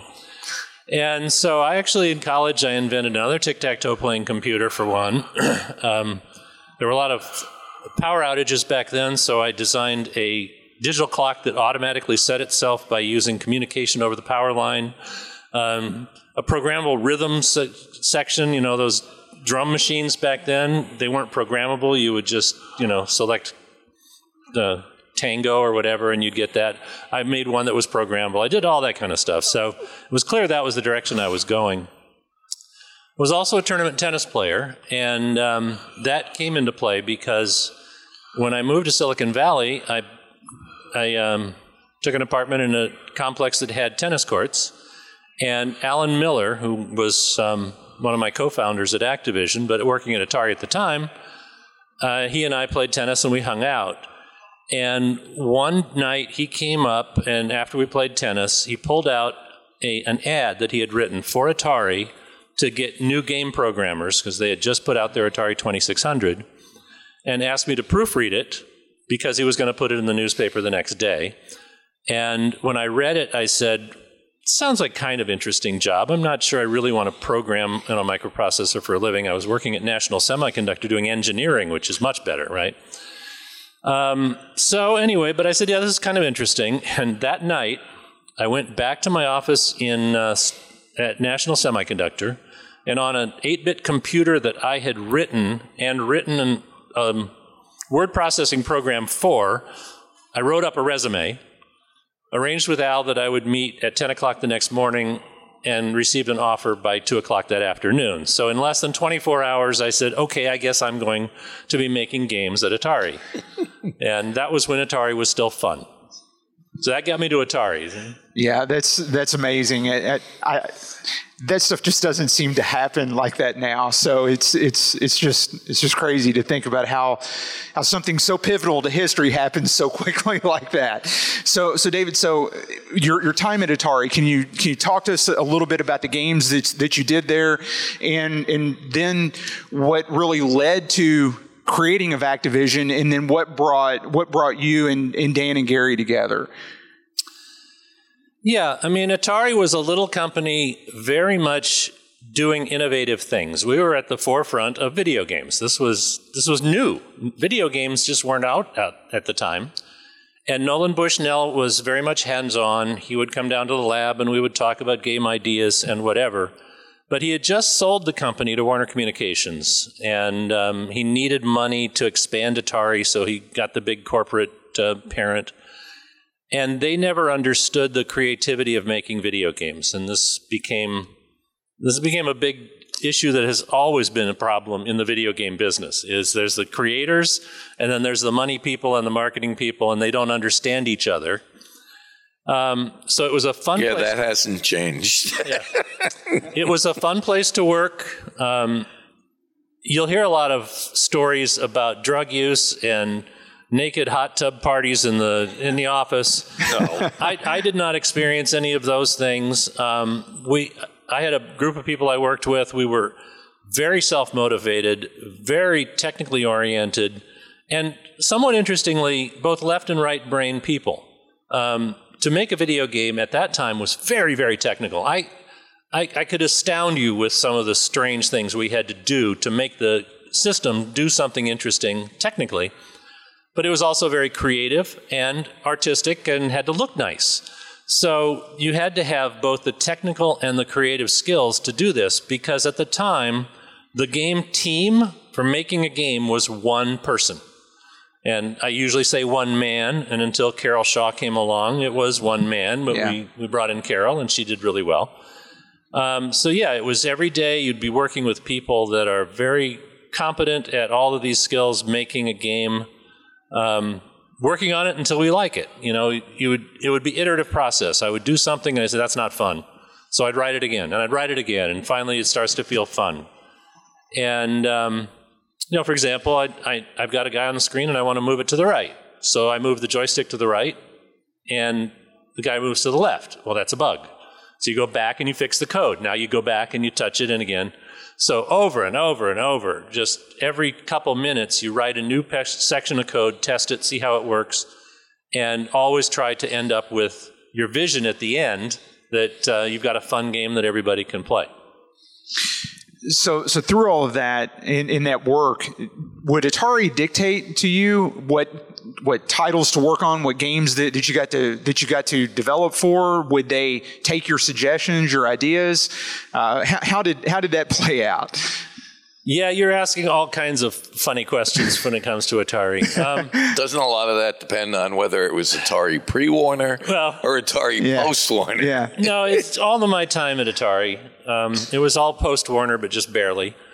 But it was before it really started to fall apart. But it was truly a strange environment. They had a computer system that emulated or simulated the Atari 2600. Simple as that. You sit at a terminal and you type code and you would upload it into a system that's plugged into the Atari 2600 so you could write a game and see it work on a real TV set. It was just a one-to-one thing. And they'd sit you down and say, here's a 30-page manual of how the hardware works inside the Atari 2600. Now go make a game. That was the direction that we got. Wow. From absolutes, the day That's I walked in. Not even fair. Yeah, from the day I walked in, they said, see what you can do. Training. I want to see a game. What training? What training, yeah. So that they did have a list of games that people had thought of and not done. Okay. So they did have this list. If you can't think of anything, here's a list that, brainstorming results from, we've talked about. And you kind of looked at each other and said, oh, so those are games I'm not going to do. Yeah. Because those are the bad ideas. Those are the bad ideas. Somebody else already turned this down, right? Yeah. So they were trying to help, but they were actually working against themselves in that respect. And so, well, it was a real crucible. I mean, you're thrown into the fire and say, do something, and if you don't, you're a failure. And I ended up kind of gravitating with three other guys, and the four of us made most of Atari's most successful games, and went to lunch together and that sort of thing. And so when it really started to hit the fan at Atari, we ended up, the guys sitting around saying, this is terrible, what are we going to do? So out of that, then soon comes the idea for Activision. And when you decide to leave Atari, David, and you say, okay, I'm going to now build a life. I'm going to build a career on what I've learned here and then carry it forward. What was the pressure like for that? Because there are so many uncertainties, so many unknowns. Were you concerned about legal action from Atari? Were you concerned about retribution from others within the industry? I mean, today it seems like we're in such a a litigious environment. Yes, exactly. So how did that play out back then? I mean, could you just go and start a company that way? Well, yes and no. The first question that you asked was the risk, or how risky was it? Yeah. Well, we were all young kids living in apartments. None of us had spouses. None of us had mortgages. So we really didn't have that kind of worry. There wasn't any financial worry. Oh, we to be knew young what we again. could do. Yeah. To give you an idea, Atari's marketing department, the year right before we left, when we were thinking about leaving Atari, they brought out this memo. Okay, and the memo was the top 20 selling games in Atari's catalog for the previous year. And what they were really asking us to do is, you see these games that sold millions and these that sold thousands? Do more like these. I'm serious. They were just saying, do more games that sell millions. So that's the direction. That's the direction we're getting from just do more that's marketing good. Department. Wow. But it gave us a different message. So we looked at this list, and of these 20, said, well, wait a minute. Larry did that one and that one and that one, and Bob did that one and that one and that one, Al did that one, and I did this one, this one, and this one. We had done 60% of Atari's sales for the previous year, the four of us. Okay.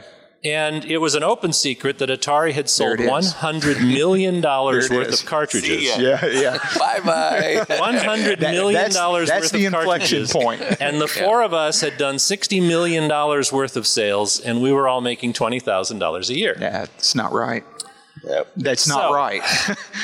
So we went to Atari management, and we pointed this fact out. And the new CEO at that time, Nolan, had been booted out by then. I was at Atari for about 2 years, and so this is the end of it. And the new CEO there said he was from corporate business. He worked for Burlington Industries making fabrics, and they decided that's who should run Atari, the creative video game company, right?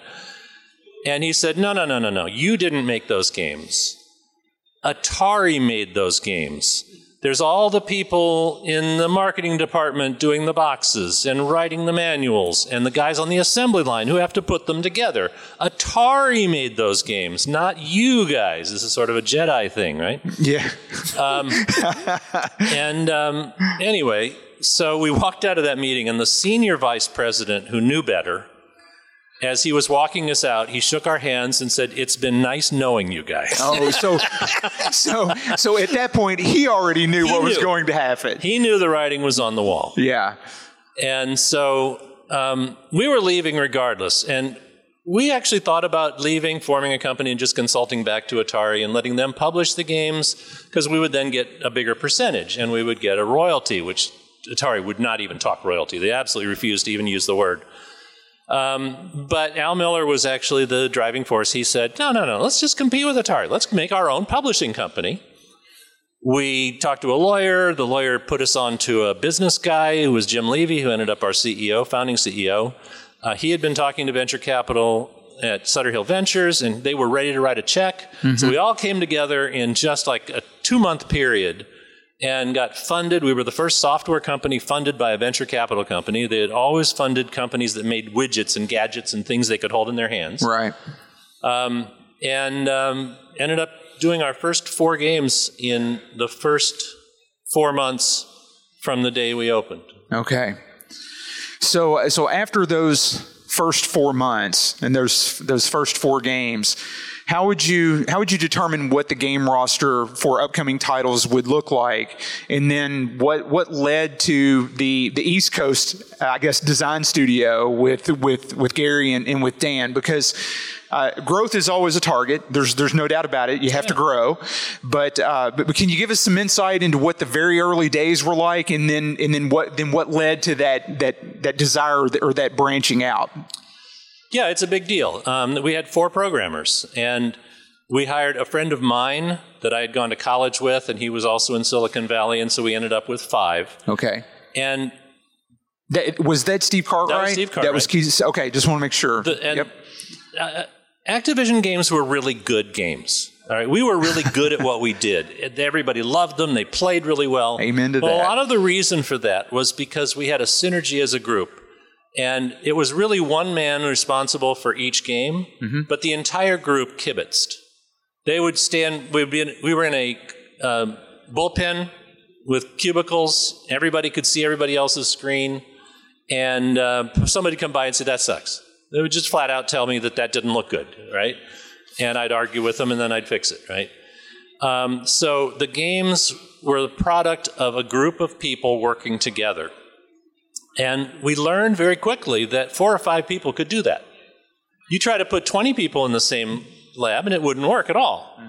And in fact, there was a Harvard Business School case study on what we called the design center concept, which is get 5 or 6 people, 4, 5 or 6 people who worked together really well, had a good group synergy, put them in an office so that they shared the space and had to work together, and we would be able to expand.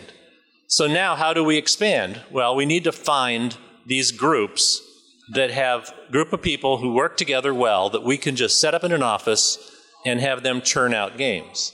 That was the design center concept. Okay. And it was truly intentional that we were going to make this is how we were going to grow Activision. Okay. So I take it that from there, that's Gary. Let's take it from there and let Gary take over the mic. So after I reverse engineered the Atari, I did this first game, Space Jockey, for the gentleman that Dan and I worked for this small company. And we were in a similar situation to Dave. When I finished that game, I figured he was guy would take it and sell it to Atari or to Activision or make a boatload of money for the company. And it kind of disappeared, and he went off and started another business called US Games. Didn't tell me about it. I was the only guy in the business who knew the Atari, and started it with someone else and put the game out. And I went to him and said, I should have been involved in that. And I make $11,000 a year, and I put you in the Atari business. Maybe I should get a raise. And he said, no, you're not worth more than that.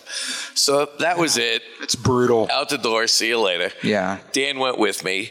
And pretty soon after that, my phone rang because people who knew how to program the Atari who didn't work at Activision or Atari numbered one. I was the only one who knew the Atari at the time because I didn't work at Atari, I didn't work at Activision, and I had reverse engineered it. So I got a call from Coleco, and Coleco said, we just bought the rights to Donkey Kong on the Atari, and we need someone to program it.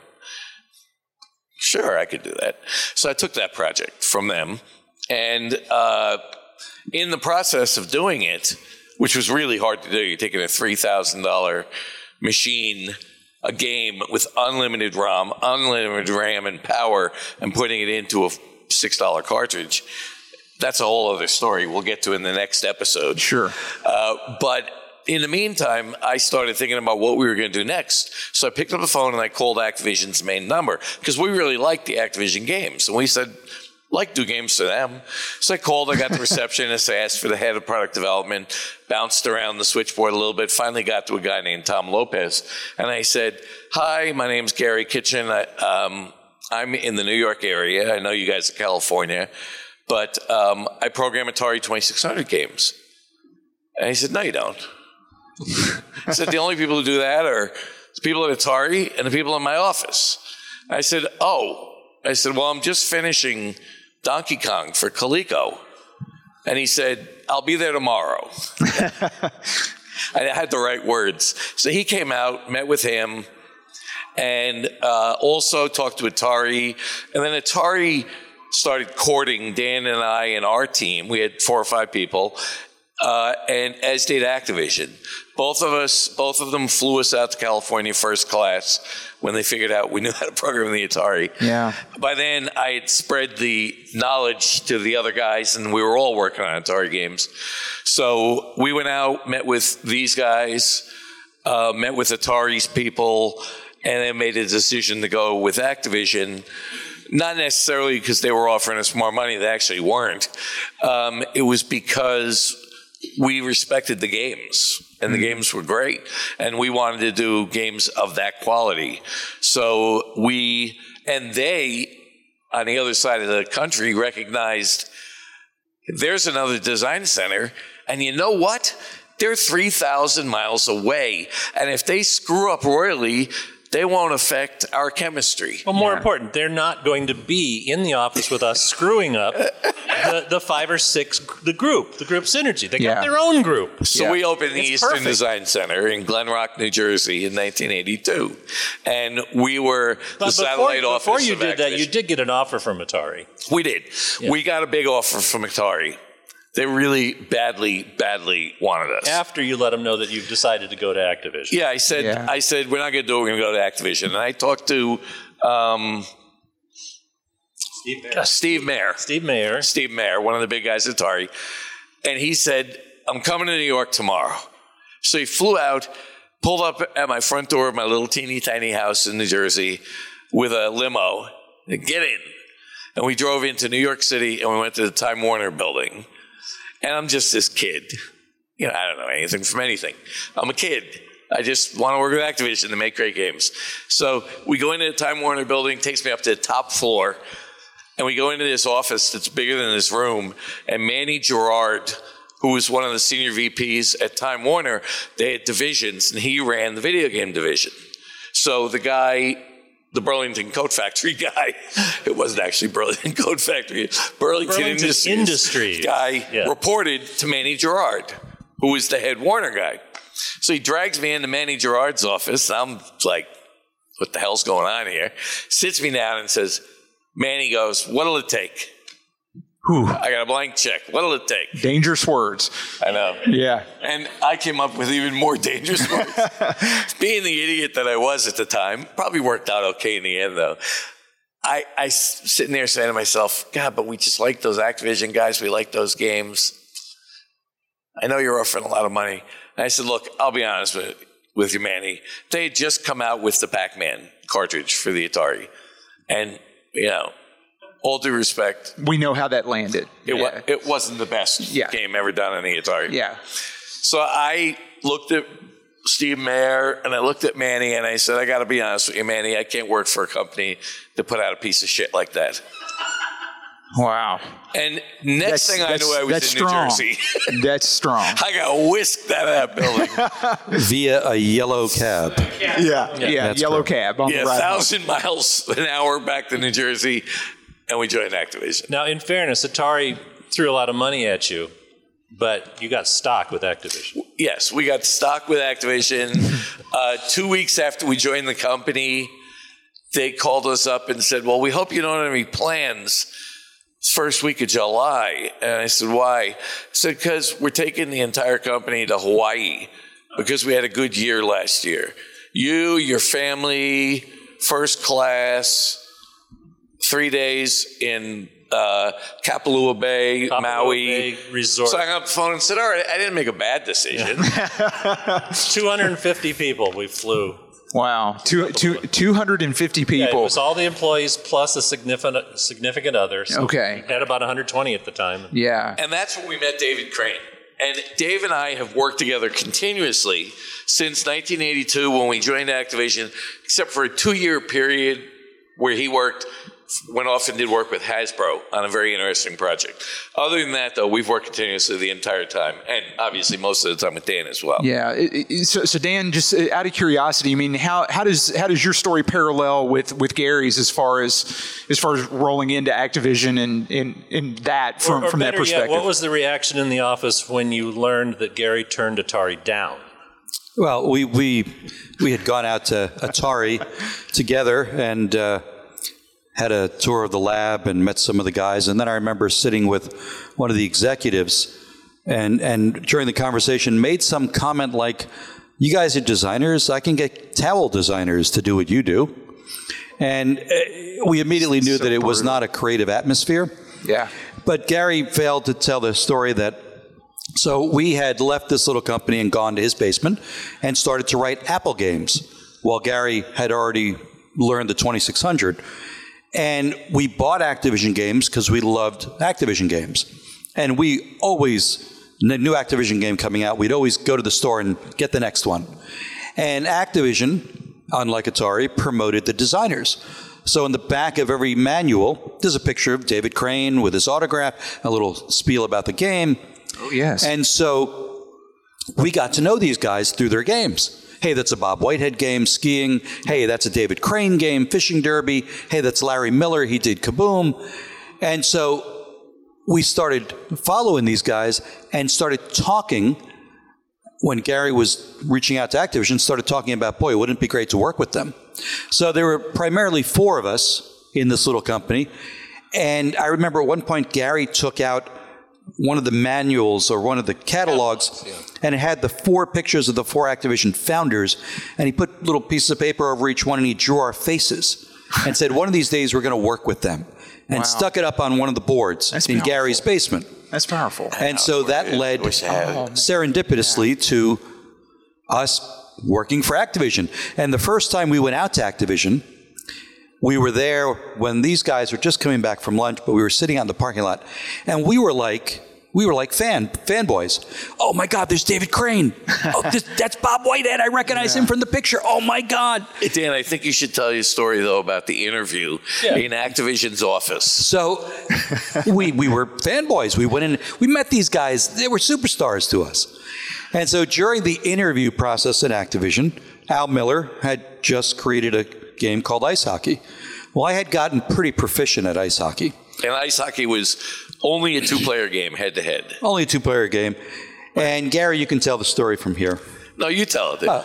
During the interview, Gary had mentioned, while we were sitting in the conference room with Atari on the table with a TV, Gary said to Al Miller, he said, Dan plays ice hockey. He's pretty good at it. And I think Al slid over an Atari joystick and said, why don't we try? All right. Yeah? I see where this is going. And I said, no, between the two of us, Dan is the better game player. I said, Dan is tremendous at ice hockey. And Al's like... So Al puts it in, and we're all sitting in the conference room, and I start playing Al, and I had this one move where I could go behind the net and kind of drop the puck in. And I did that, and Al looked at me and said, how'd you do that? And so I kind of showed him what I did. I ended up beating him at ice hockey at his own game in the conference room during the interview. And then we were hired. Okay, he's hired. That was it. He beat the designer at his own game. You're hired. As an aside, when you make a game, you play test it as you're developing.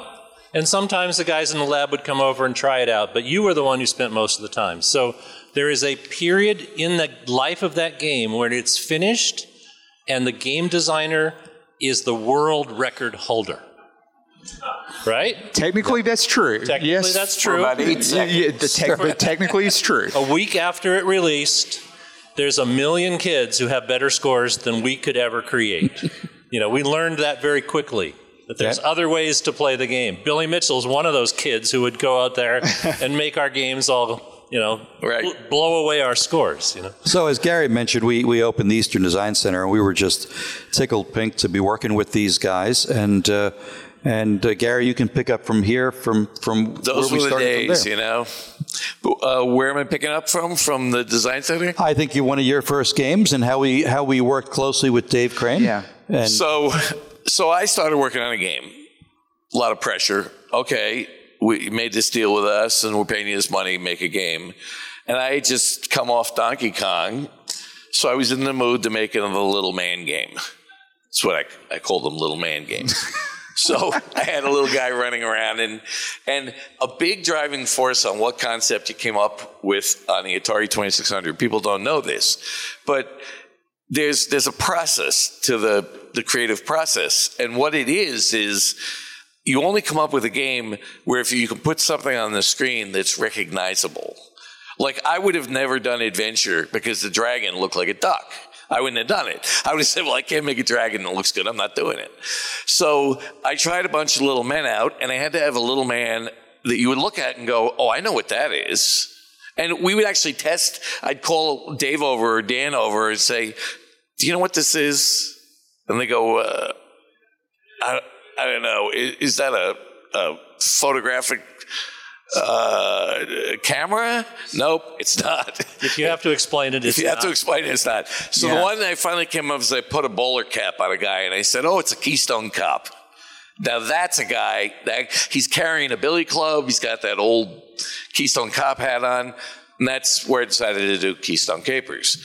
And when I first did it, it was a vertical game. He was running up the outside of the building, and a thief had stolen stuff in the building, and he was throwing items down on the cop that he had stolen.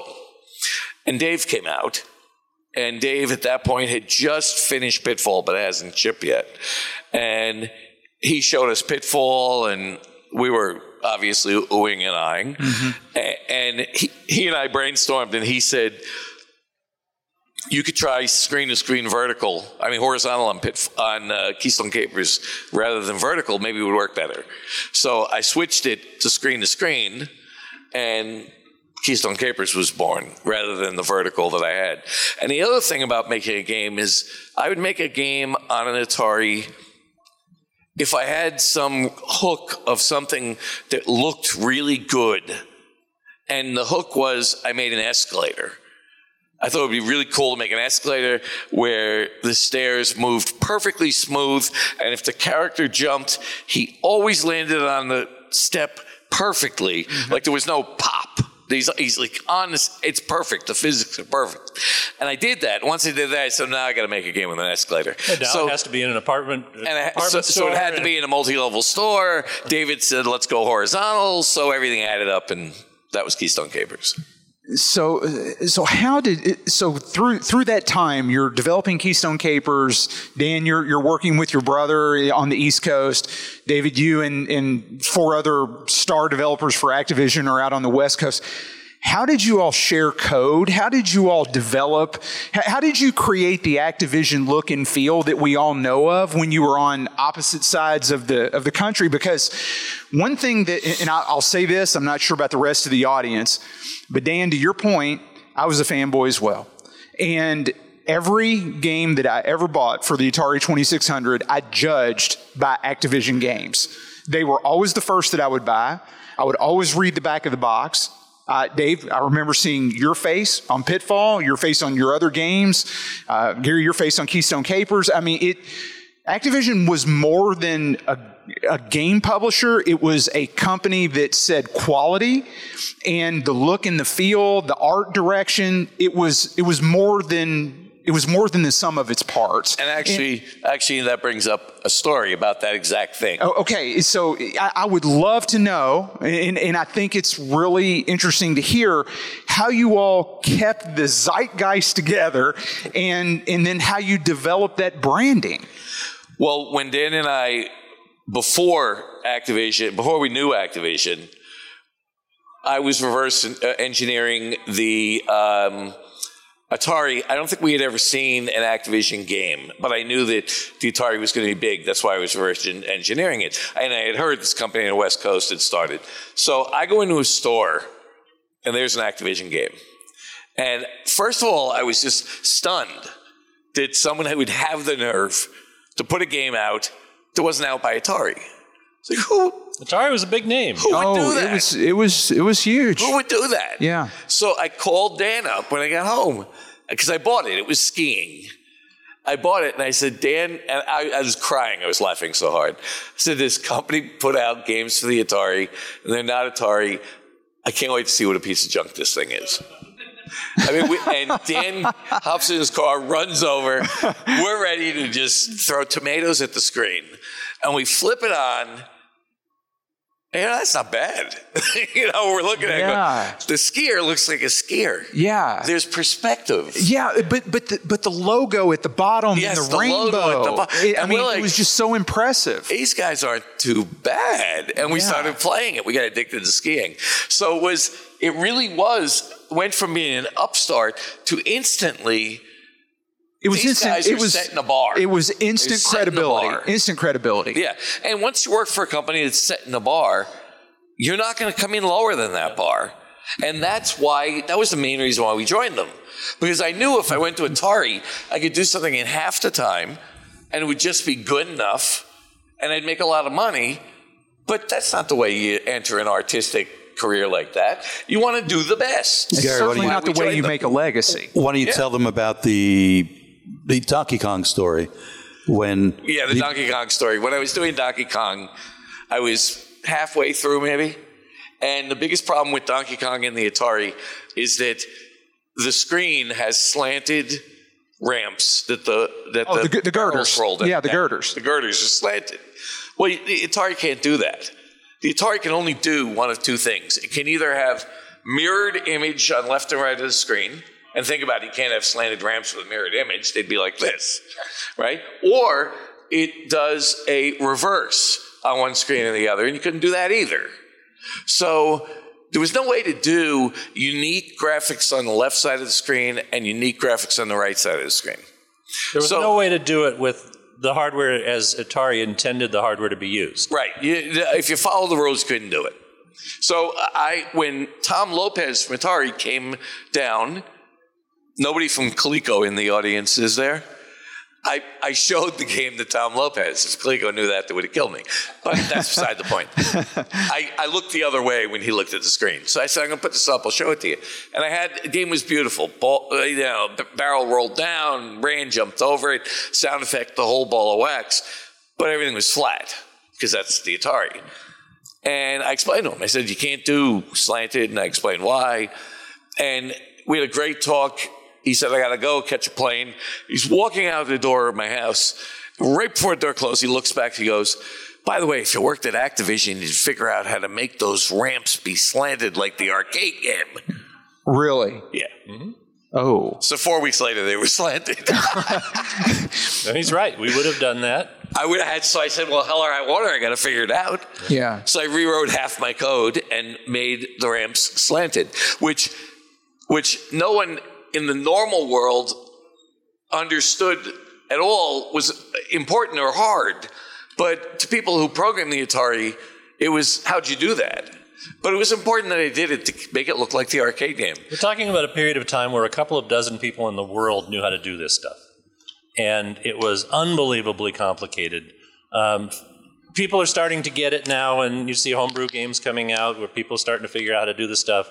But we still did tricks back then that are not being done today. And if you want to know how hard the ramps are on Donkey Kong, there's a homebrew game of Donkey Kong now out that has all 4 levels. I couldn't do all 4 levels. I was in a 4K ROM. Yeah. Couldn't do all 4 levels. And this guy did all 4 levels, and it's beautiful. It's a beautiful job. He used 8 times the memory I had, and he probably did it 10 times the time I had. And God bless the guy. And everybody says to me, did you see that guy did it 4 levels? His ramps aren't slanted. So he had all the time in the world, he had all the ROM in the world, and he just did this like 3, 4, 5 years ago, and everybody loves it, and it's flat ramps. So that's how hard slanted ramps are. But even he didn't do it. Let's not forget the other Pat you on the back. the other variable is that I think Gary had about 3.5 to 4 months to do this before 3 months. Christmas of 1982. So, not only is this stuff hard, but we had real deadlines back then. And inevitably, when we would do a game, we would fit it in a 4K cartridge. Inevitably, when you were done with the game, it was 4.5K, maybe a little more, a little less. And then you had to take time to cut bytes so it could fit into the ROM. Because as David would tell you, the ROM was expensive back then. So you didn't think of adding ROM because that just took money off the top end and you'd touch your bottom line. But You have no idea how difficult what he's talking about is. You're rewriting the code 5, 10 times to save one byte. To save one little byte to make it fit. byte. To save one byte. But, we learned by putting on the skiing game initially that the Activision games just looked better. And felt better and played. It felt better. And we learned through working with Dave and his team that, there were sets of colors that they chose that worked really well on the screen. We never had flicker in our games like Pac-Man, which had all of the ghosts flicker on and off at different time intervals. None of our games flickered. We learned tricks through Dave. You're talking about sharing code. Yes. I remember Dave put in the Activision Rainbow on the bottom display, and then he told us what code to use. And so we would share code like that and learn new tricks, and the guys on the West Coast would inevitably give us new techniques, and I think sometimes we would. I have something to remember differently about sharing code. I remember joining the company, and we got a PDP-11, which is a big mini computer at that point, because that's what they had on the West Coast. So we were all using the same computer system, a networked PDP-11 to 6 or 7 terminals. And I remember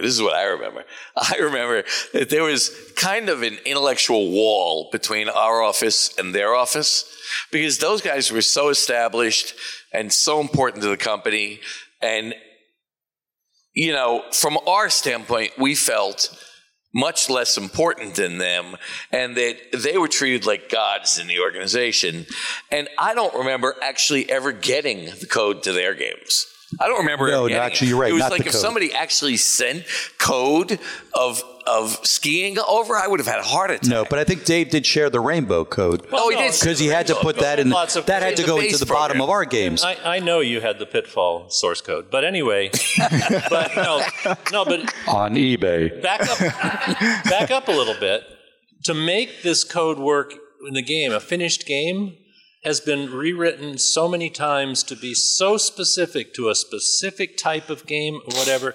The code was not reusable, really, in any way. No. Maybe, yes, the Activision logo at the bottom. That's interesting. Yeah. Oh, so not specific. at all. Oh my goodness. So okay. specific. So there were no shared blocks. There were no Well, there were. libraries. Oh, there were. Well, Okay. think about horizontal strips.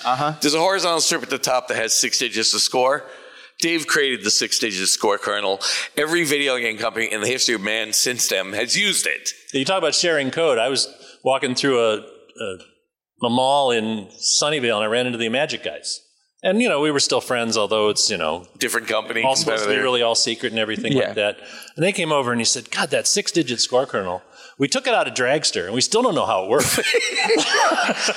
So if you think about a horizontal line, you got the score kernel, you got the Activision logo. Those little pieces could be shared. But anything in the main part of the game screen, not a chance. Now, I'll give you an example.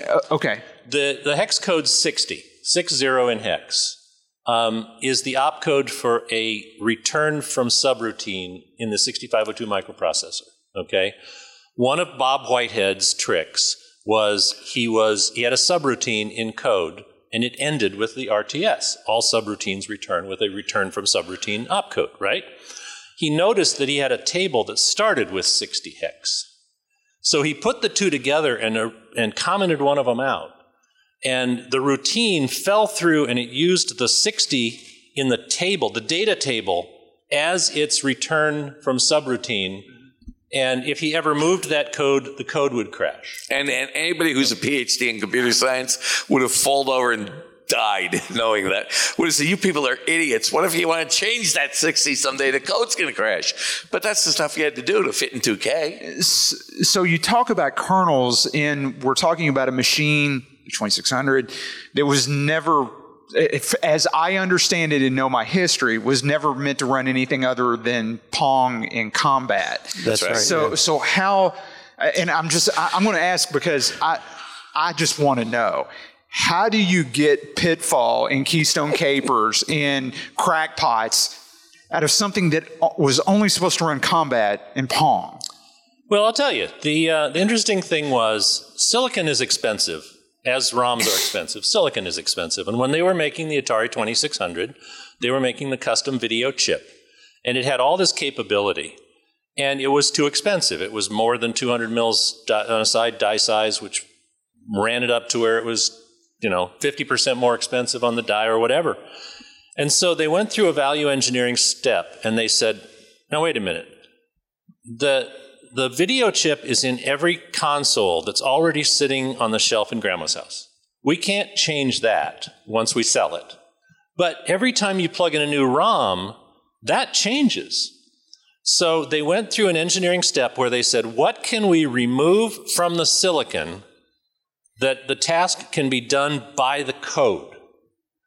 And they removed a whole bunch of stuff. They removed how to position objects on the screen. The code has to do that now because the video chip can't. All sorts of things. So what that gave them is, serendipitous.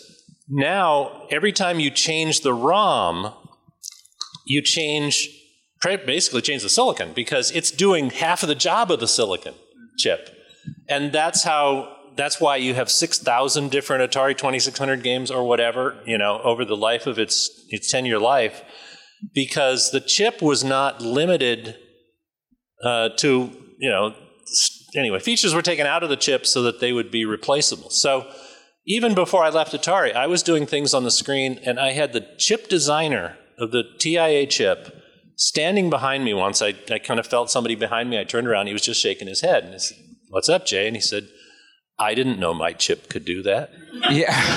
See, that blows my mind because it's so full of happy accidents, as Bob Ross would say. Here's an example.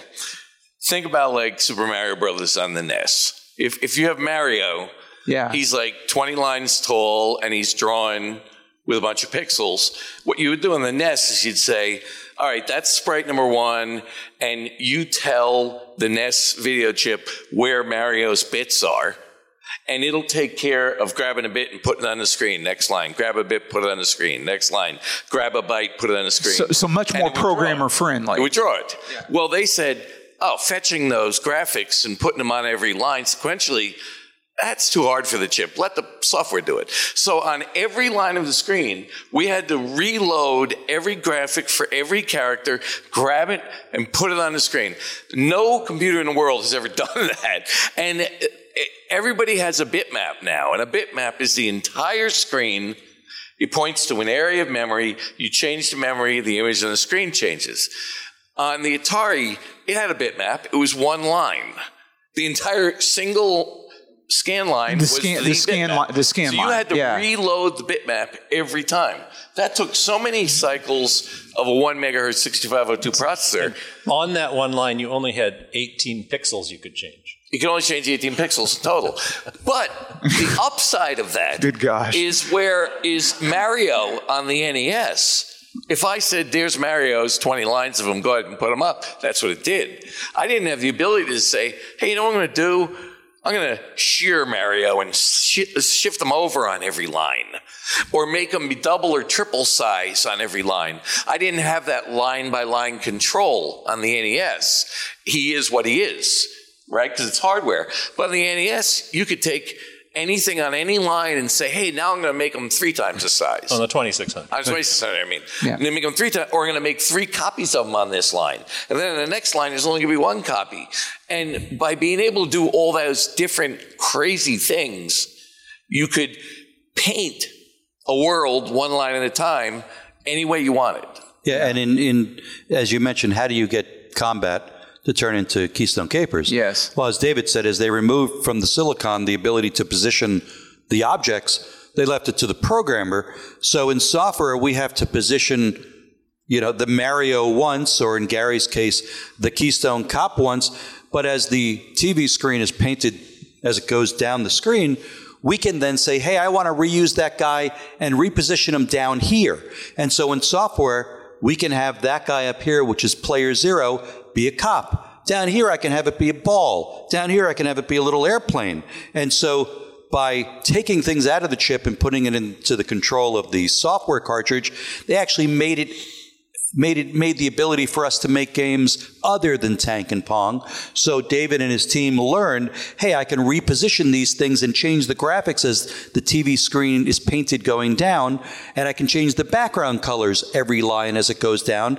And thus they created in their games the beautiful Activision sunsets, and they could have multiple objects as the screen is painted down. Now that all sounds like Nirvana, doesn't it? Well, the reality is, excuse my language, it was a bitch to do. It still is. Yes, you had all this power. Yeah. But good Lord, to figure it out and use it was like, You counted every machine cycle down to the unit cycle, the single clock phase of the computer.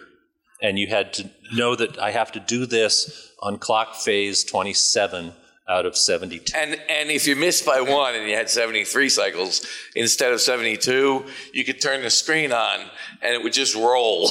You've lost the entire screen. So what Gary had to do when he had, you had these 76 cycles across the screen from the beginning of the scan line, Gary had to count the machine cycles and knew when the raster in the back of the TV gun blew the burst of energy onto the phosphor screen, Gary knew I had to change every line of that tilt, and he had to know exactly where he was on the TV screen by counting the machine cycles that the processor was doing. Who would ever choose to do this for a living? And like it. So, Enjoy it. And the question is, of course, there's no integrated development environments back then. So how did you guys do this? Graph paper? I mean, pen and paper? Yes, yes, we did. Dan actually made an incredible discovery just a month ago. He was clearing out an old offsite, and he found my old notebook from when I did this, and there's pages and pages of hand drawing on graph paper of all the Mario frames of Donkey Kong and all the piece of paper, and an entire how layout Gary did the tilting, slanted colored squares on graph paper. Little pencil squares on graph paper. That's how we did all our art. And you became really good at looking at 8 squares that were some were colored and some weren't, and instantly translating it in your head to hexadecimal numbers. Because you had to then type it in. So I'd look at this graph paper and go, C4, A5, C4, 22, 28, well, and that's what you did. Right, so instead of art, the graphics for every scan line are simply code numbers. Yeah. So we had to make the Mario by making code numbers turn into those little bits, and that's how you created the Keystone Keeper or But the it was Mariam. so fun to do. But it was so fun, and that's was why like a we still puzzle. do it today, Yeah. actually. If nothing else, it was rewarding when it finally came together. Yeah, I'm and even sure. today, which we'll talk about on Sunday, Sunday. Yeah. when we did a game we just finished, Circus Convoy. I mean, I would spend 6, 7, 8, 9 hours doing one object. And then I would send it to Dave and I'd call him up and go, what do you think? He goes, it's all right. I mean, I'm not sure it's a snake. And then I go back and I'd massage it. And but you love every minute of it because you know that it's so damn hard to do, but it's fun.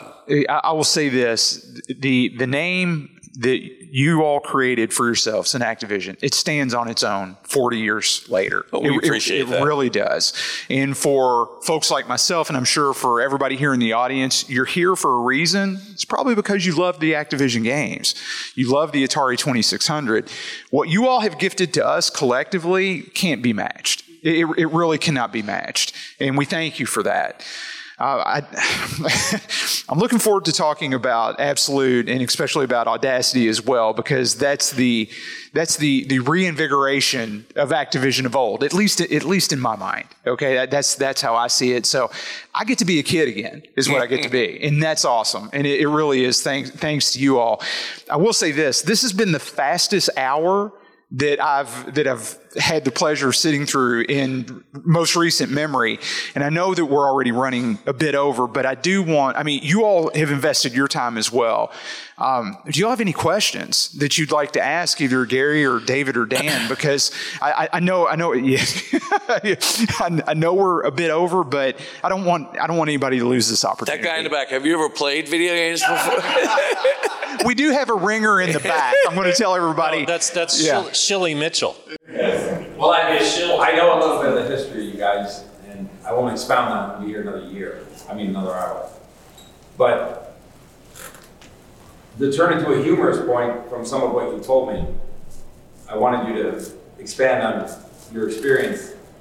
Dan, you told me that you guys are on the East Coast, okay, in the late 70s, the early 80s, back and forth communications. You're basically flirting with the idea of going to different companies, and they're very interested in what you're doing because your work's incredible. And you told me at lunch how literally panic, for lack of a better term, came over you because suddenly it was, I don't know what company, but this guy's coming to see us. He's the big boss. He wants to see our offices. He wants to see our operation, our laboratory, everything. Yeah. What you were bringing him to was a desk in a cold basement with one light that you guys work on. Talking about, when we were in Gary's basement, and Gary had that call with Tom Lopez. Yes, he said, "I want to come out and see your facilities." And I looked and said, "Do you want to see our bathroom?" I mean, and we were talking about. We were in a cold basement, not even a finished basement, An unfinished basement, and the next week or. Tom Lopez and Jim Levy, who work and head up a $250 million company, come to this little house in New Jersey, and they come downstairs into the cold basement with the desk and all the electronics, and had a great time. And in the middle of the meeting, we're sitting at the desk, and there's a knock on the door, and I go upstairs and come down and say, "Gary, it's PSE&G. They need to read the meter." The water meter. The water meter was behind the desk. Behind all the 2600 equipment. So Tom Lopez, the president of a $250 million company, our vice president, and Jim Levy helped us move the big wooden desk so that PSE&G could read the meter, and then we could continue the negotiations of us joining Activision. I forgot that story. That's a good story. Yes. So thank you. When you tell me a story, it never gets forgotten. That's a good story. Thank you for bringing that. Now let me pick on Dave for a minute. You told me, you said, testing, writing code. It was over and over. I mean, it would be a dozen or even 24 times. You said you would show a game at a show, and really you're showing the game, but you're still in the testing mode. There were times where you showed the game at a show, and you still had to go back and write the code. I know what game he's talking about. Yeah. I think I know as well. That will come up in the Absolute story because it's a boy in his blob. Yeah, boy in his blob. But then what happened was, even to the point, I said, tell me your worst case scenario. you had a game that was out on the market. Oh, yes. Those games back. That's a good story. Yeah. What game was that? That was Decathlon.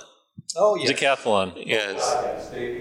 All right, I'll tell that story. That's a good story. But the games at the show, although they were great, they were never 100% the final piece that the public got. Sometimes you tried. It depended on what the release date was. We had this horrible release schedule. We had to release, there was 10 weeks of manufacturing, and the games had to be on the stores by Thanksgiving when people started doing their Christmas sales.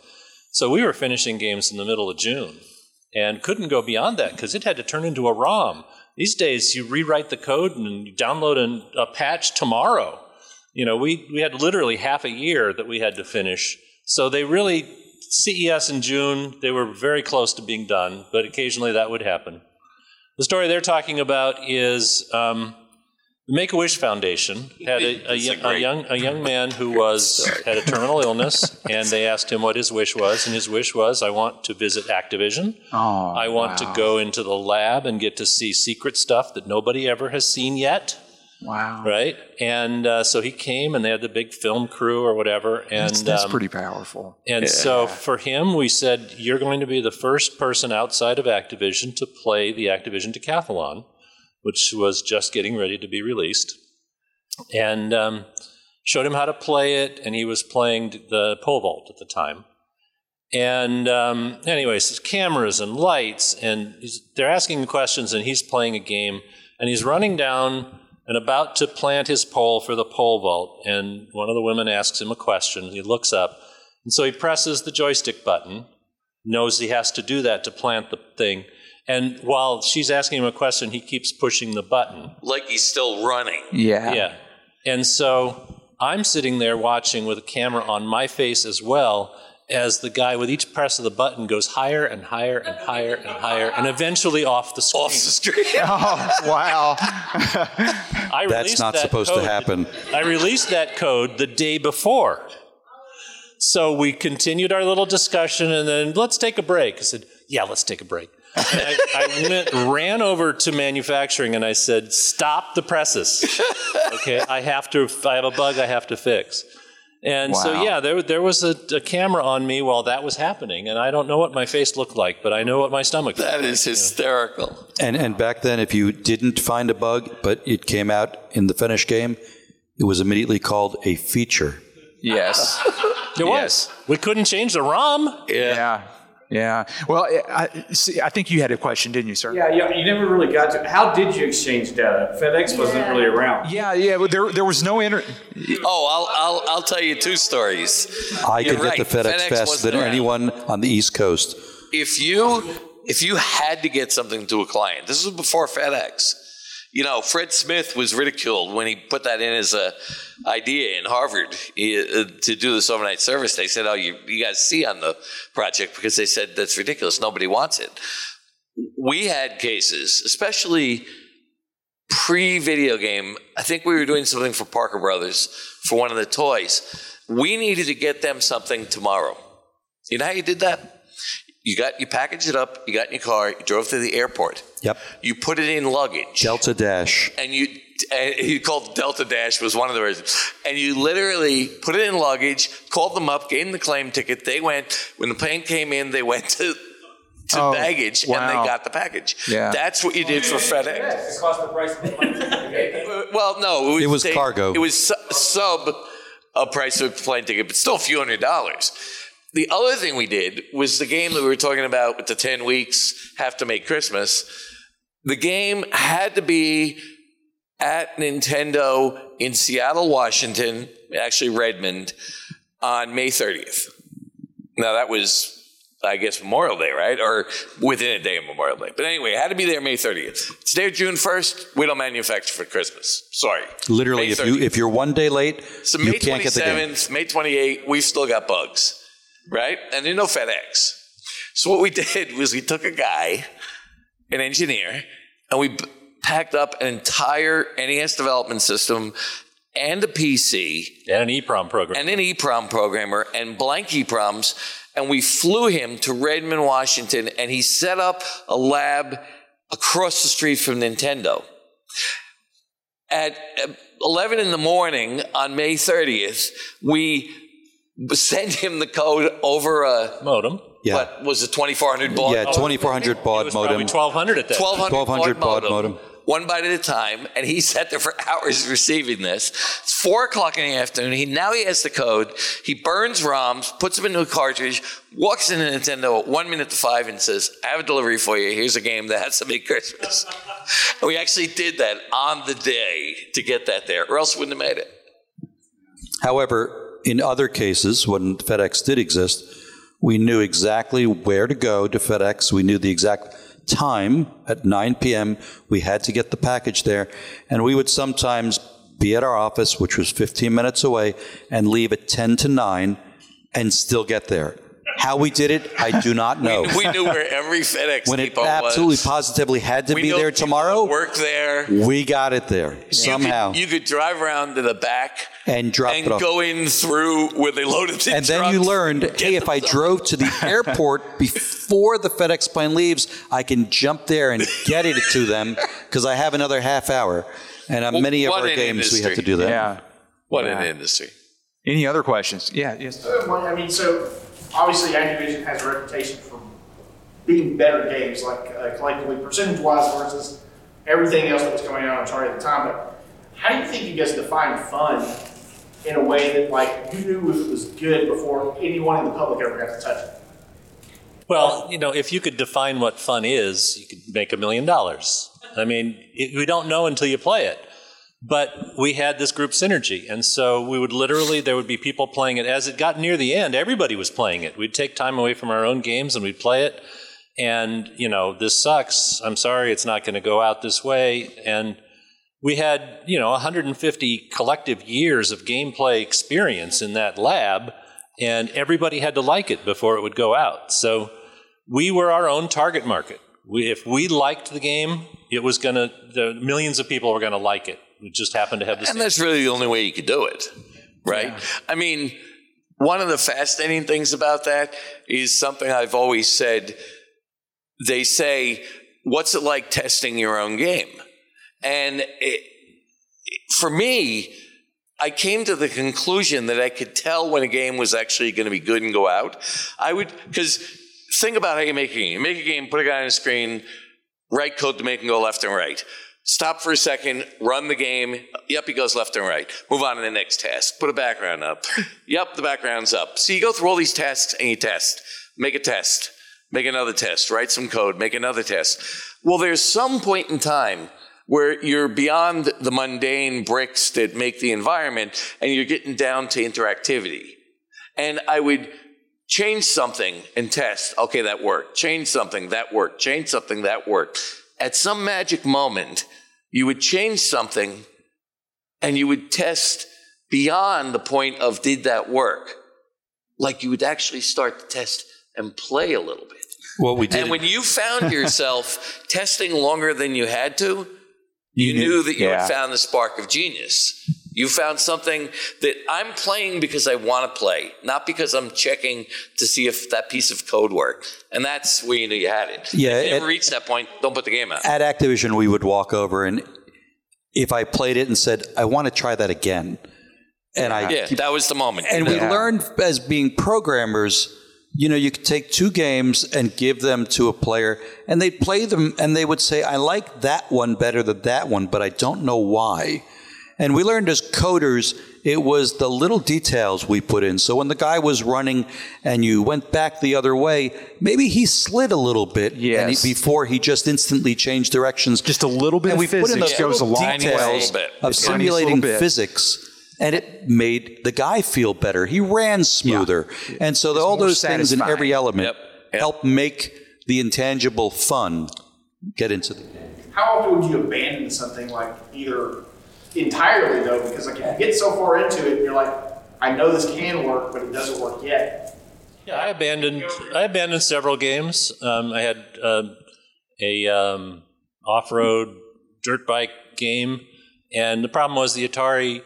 I used all the capability of the Atari just to make the dirt bike, and they couldn't find any way to do anything that was challenging with it. I'd just drive it around for a while. A hell of a good demo, though.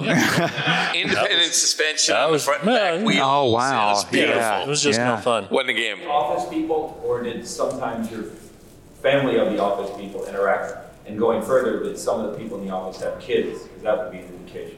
I mean, that was later. That wasn't in the Atari days. Yeah. Later, as you started to get the more complex games, I would bring them home. And a lot of people don't know this, but I have triplets. So when my triplets were young, 2 boys and a girl, they're 7, 8, 9, 10 years old, or even high school, I would bring stuff home and, let them go hog wild on it and find out. One of the amazing things is, as much as people in the industry have an ego, I'm the best, I know everything, I know how great a game is. You can't let the ego get in the way when you give it to somebody to play and they come back and go, I hate this freaking game. And you're like, no, I've played that game 1,000,000 times and it's fun as hell. And they go, no, I hate the game. And the problem is you're playing it the way you meant it to be played, and you're playing it in a way that's obvious to you. But when you give it to them and they haven't seen you play it, they are going to do something logical to them. And you're like, well, didn't you like when you jumped over that thing and you caught that other thing? And they go, I couldn't do it. I tried it 100 times. You got to know that that's valid, and you got to watch and figure out what was obvious to you that sucked for them. And if you had a guy who was so egomaniac that he wouldn't do that, you're not going to have a good game. By that time, you also played the game for 1,000 hours, so you can do that jump really well because you've been doing it for 6 months straight, and you didn't realize that if somebody just picked it up, you have to see how a not newbie that good. does. It's hard to do. Got to see how somebody who's never seen the game, how they react to it. Since we're blowing through our hour, I'll tell 2 other stories having to do with Pitfall, since it's one of the best-known games. I never played it. Is it any good? Yeah. By one of the best-known designers. A week before Pitfall was ready to release, there was only one life. And I was being the purist. I was being the genius, asshole genius. And I said, look, it's a pure game. You play with one life, and when you die, you start over. That's all. And because we had this group synergy, we had all these other people standing behind me and said, no, that's not going to happen. And they sat on me and made me put in 3 lives with the guy who falls out of the sky and the little, the ROM was already full. I had to find more bytes to do that, of course. But it was almost going to go out as one life because I was a purist, and it would have never survived the market. It wouldn't have become the. Oh, there would have been so many broken TVs. But also because Pitfall is a big deal in the origin of this industry. The other thing that I did in Pitfall is one of those things that Dan just mentioned that you don't even notice it. I mean, we did so many things in our games that the average player felt like, boy, this is better than Atari's games, but I can't tell why. And one very specific example in Pitfall is when you're standing on the head of an alligator and you're trying to jump to the head of the next alligator, you have to press the button to jump and press the stick to the right in order to jump diagonally. If you press the button and a 60th of a second later you move the stick, he's going to jump straight up. If you move the stick and a 60th of a second press the button, he's going to run and fall into the water. So the way it was originally written, in 1/60th of a second, which was our frame rate, you had to do both of those buttons. And that was very difficult. That was very exacting. And it didn't work. So what I did it worked for really good players. Yeah. You learned it and said, man, I'm good. I can do that jump. So what I did was, when you jumped, for 3/60ths of a second, I continued to read the joystick so that you could, if you hit them both at the same time, or you think you hit them both at the same time, as long as you hit the button first, which was actually a shorter throw. So if you did them at the same time, the button would make first. And then for 3/60ths of a second, it would read the joystick to the right. And so you could jump it felt so much better. You can jump over from alligator to alligator. Now, I got people tell me 40 years later that it was the hardest game they ever played. And I said, oh, come on, But don't you know what I did? I gave you 3/60ths of a second. But that's a huge thing. It's this tiny little thing of reading the stick at a particular time so that it plays more easily, so that forgiving. It's more more forgiving. A little more friendly. Yep. And again, that game probably wouldn't have been the huge success that it was and spawned hundreds and hundreds of platform game imitators, except for a couple of those little things that we did that nobody could see. Yep. Yeah. Yes, sir. So notoriously, Grand Theft Auto started out as there was a bug in the game where the other car would chase you down and crash you, and that then changed the game into, well, those are the cops.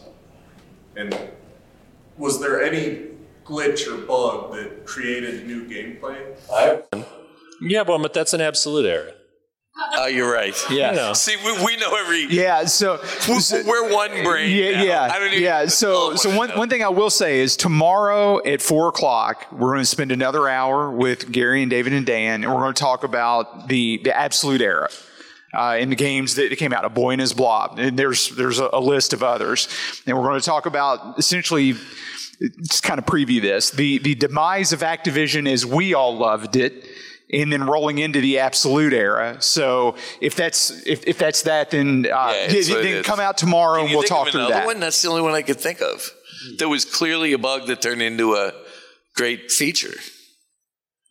Nothing comes to mind, but yes, it did happen. It does happen on rare occasions. Larry Kaplan wanted to put a video camera, stop-motion video camera, on his screen for an entire development and then turn it into a movie. Because there are times you'd write code and the screen would just be garbage. You'd do one thing wrong and the Atari 2600 would completely screw up and destroy it. Yeah. Well, I have one quick example. Okay. One quick example. It's almost what you're saying. In our later years, we were doing iPhone games, and I was doing an air hockey game, and you played against a computer.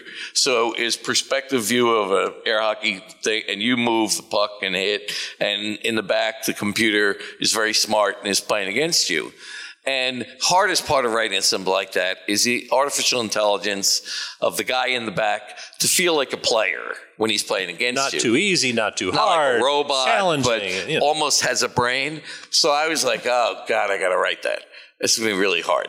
So first thing I do when I'm going to write something like that is I just write something very basic. I say, all right, I'm just going to write something basic to make sure that he moves to where the puck is going to be, and he's there ready to hit it. Well, it was only about 30 lines of code. And I obviously had a bug in it. Because I hit the puck to him, and he slides over, grabs the puck, moves around holding it, and then shoots at me and scores.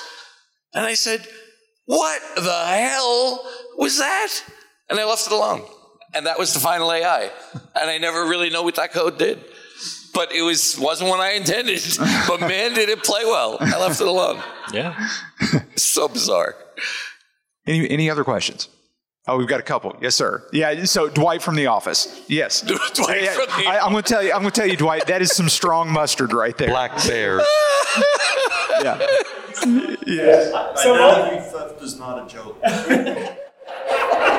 I'm always looking for like overlooked gems from that era. Is there any game that y'all worked on that didn't find the audience that you think it should have had?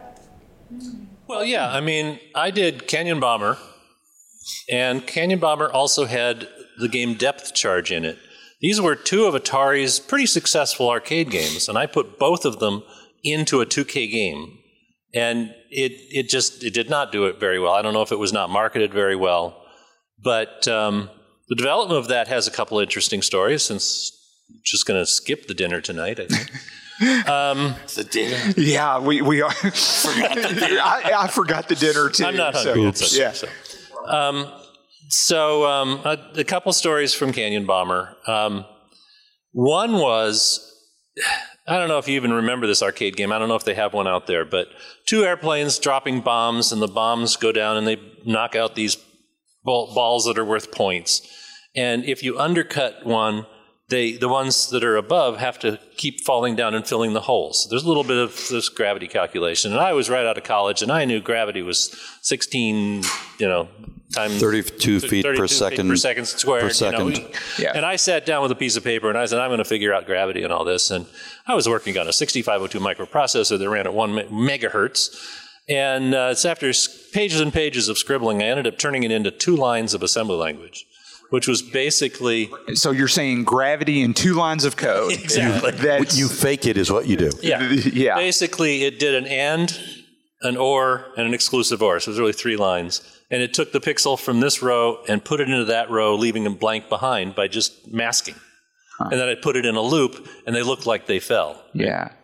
So at the time when we were making Atari games, you had to have game options. Do you remember the game options? I mean, yes. Atari had some stupid ones that had 1,024 game options. Yeah, the Space Invader had 112. I'm using 112, but that many different ways. So I put in eight options or whatever, and one of the options was to turn off that gravity. So it changed the game. So when you bomb dropped and it undercut some, they stayed in the same place, and you had to come at them from a slightly later trajectory to hit them instead of shooting the same shot, which because they've now fallen down, you would hit them, right?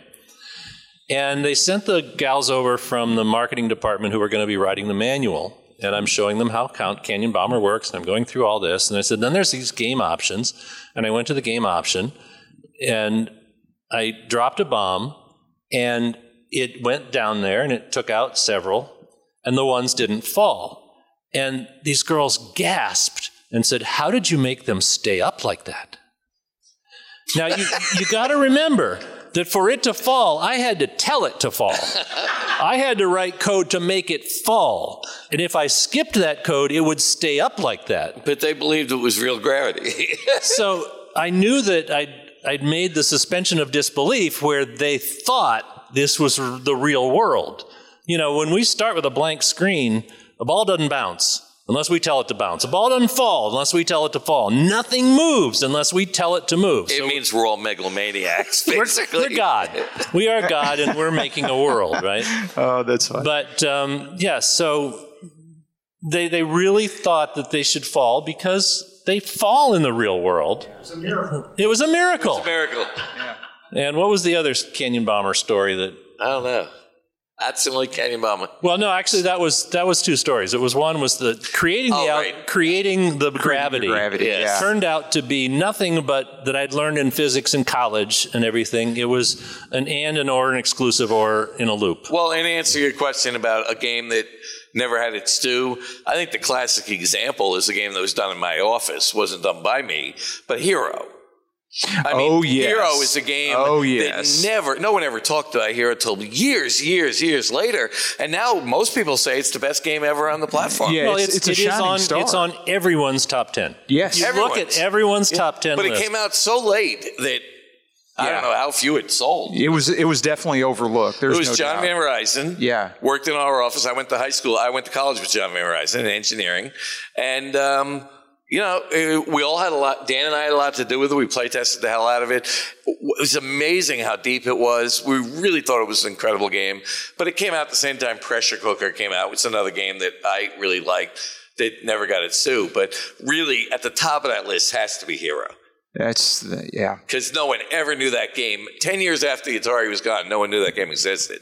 But with emulation, suddenly it's like, Hero, wow, Yeah. I never saw that game. Yeah, it's definitely one of the most valuable games Just to buy. amazing. Yes, and the it is. patch. Yeah. You ever look at the Hero patch? Yeah. It's like $500 on eBay. Yeah, it is. You got a Hero patch. Yeah. Yes, sir. With all the different games you created, and now I've learned that there were different variations and things that were different with Atari 2600.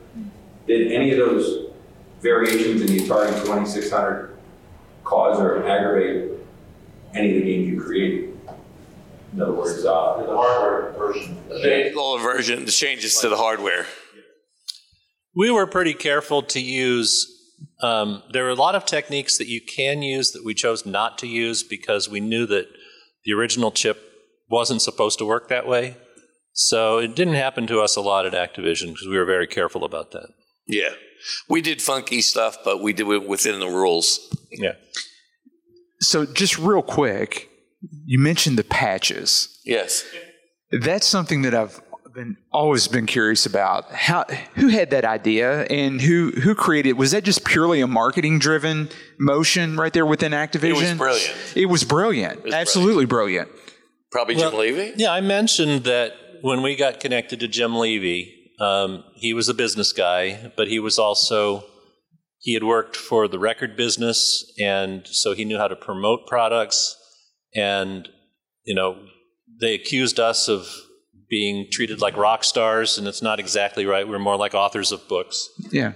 Because he came from the record business, they talked about that. Yeah. And his marketing was genius. And he was absolutely brilliant. Yes. And he came up with the idea for the patches. We had a big fight with him on the game boxes themselves. That's another question. One of the things that I hated about the guys who wrote the manuals for Atari is get yourself Atari's breakout game. Yeah, and read the thing. Open up the manual. Yeah. And I'm pretty sure it starts with, you're flying through space. It does. It absolutely does. And you encounter a multicolored force field.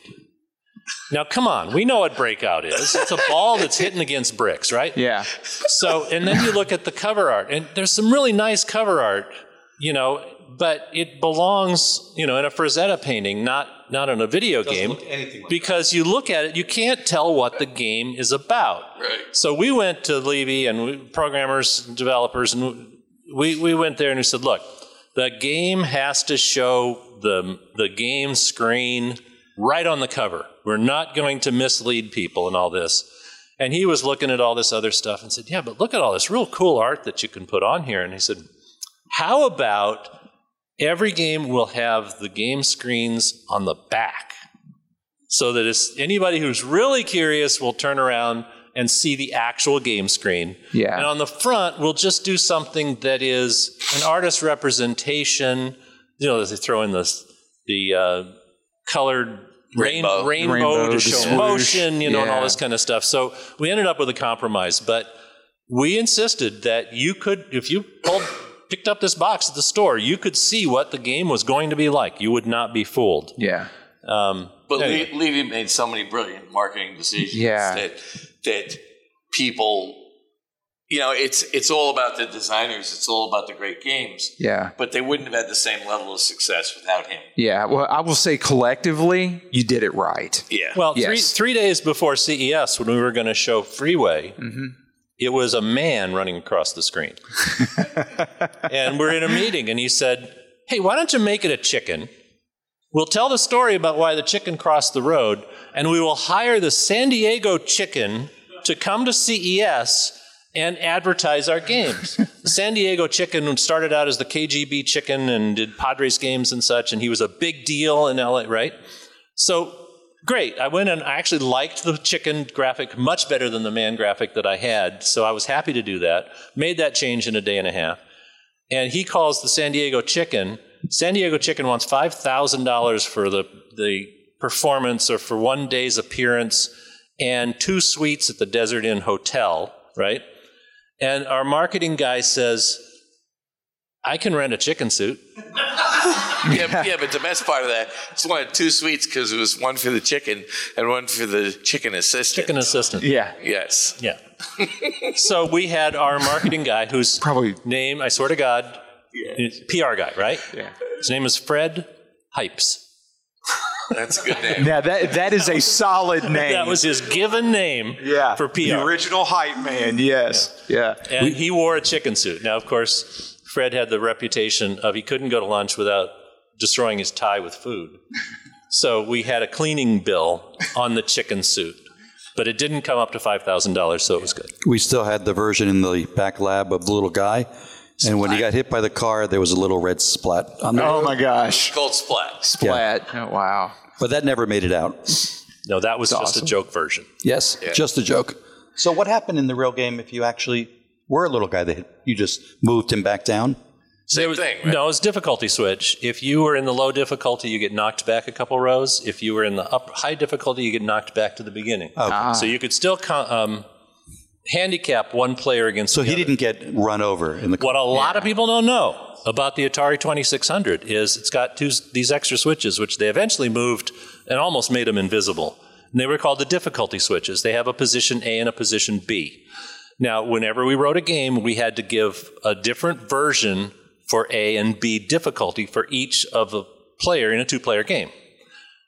So, it would have a different skill level. And the reason that was done on the Atari 2600 back in 1977 is because Dad, who played sports as a kid and had better hand-eye coordination than his kid, could be handicapped when playing his kid in a 2-player head-to-head game. Interesting. And they had it backwards. It did not take long before you had to handicap the kid in order to play with Dad. Yeah. Wow. Yeah. It's amazing. Any other questions before we wrap? Do you guys have like a book on like all these stories? Working on it. We're working on it, yeah. We're working on it. There's a couple. Give us a year. A year, okay. Give us a year. Fantastic. That's awesome. Great question. And also, what time on Sunday is? 11:30. So it's 4:00 tomorrow for the absolute years, and then it's 11:30 on Sunday morning for Audacity Games. So is tomorrow going to be recorded? Yes, it is. Yes. And Sunday will be recorded as well. Yeah. And we'll let you know where you can find it and everything like that. So excellent. Yeah, a couple more questions here, then we'll wrap up. Yes. I was just you guys' booth was right next to John Pomeroy, and I was just thinking about the parallels between you're leaving Atari and starting Activision, and like Don Bluth and John and Gary leaving Disney and starting with Bluth films and video games.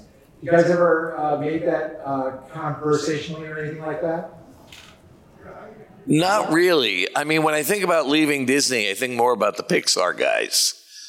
Because he had started as an animator. It was always his dream. But no, I didn't know the whole Bluth story. Yeah, and Activision was a story where Atari did not appreciate creative people.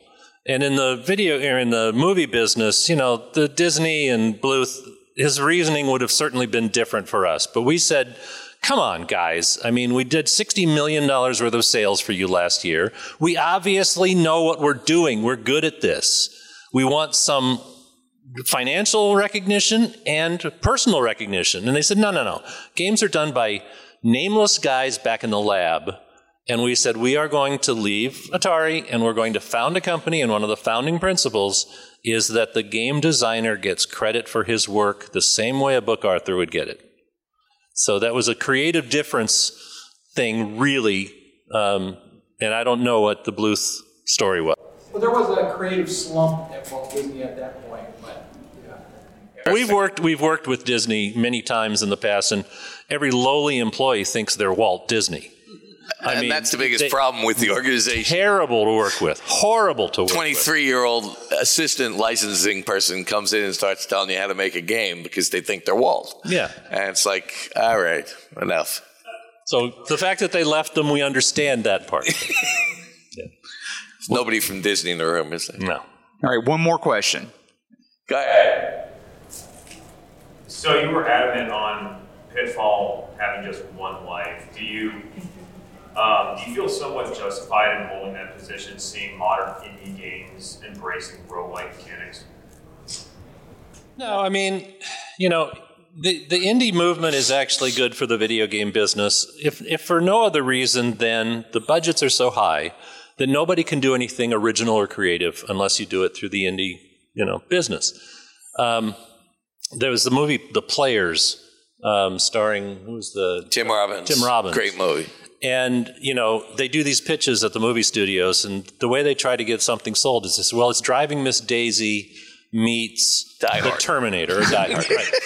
And wow. they use that kind of... Yeah. And so if you're going to try to go into a company and say, I want you to spend $100 million making a game, and it's going to be about butterflies, all right, that's not going to happen.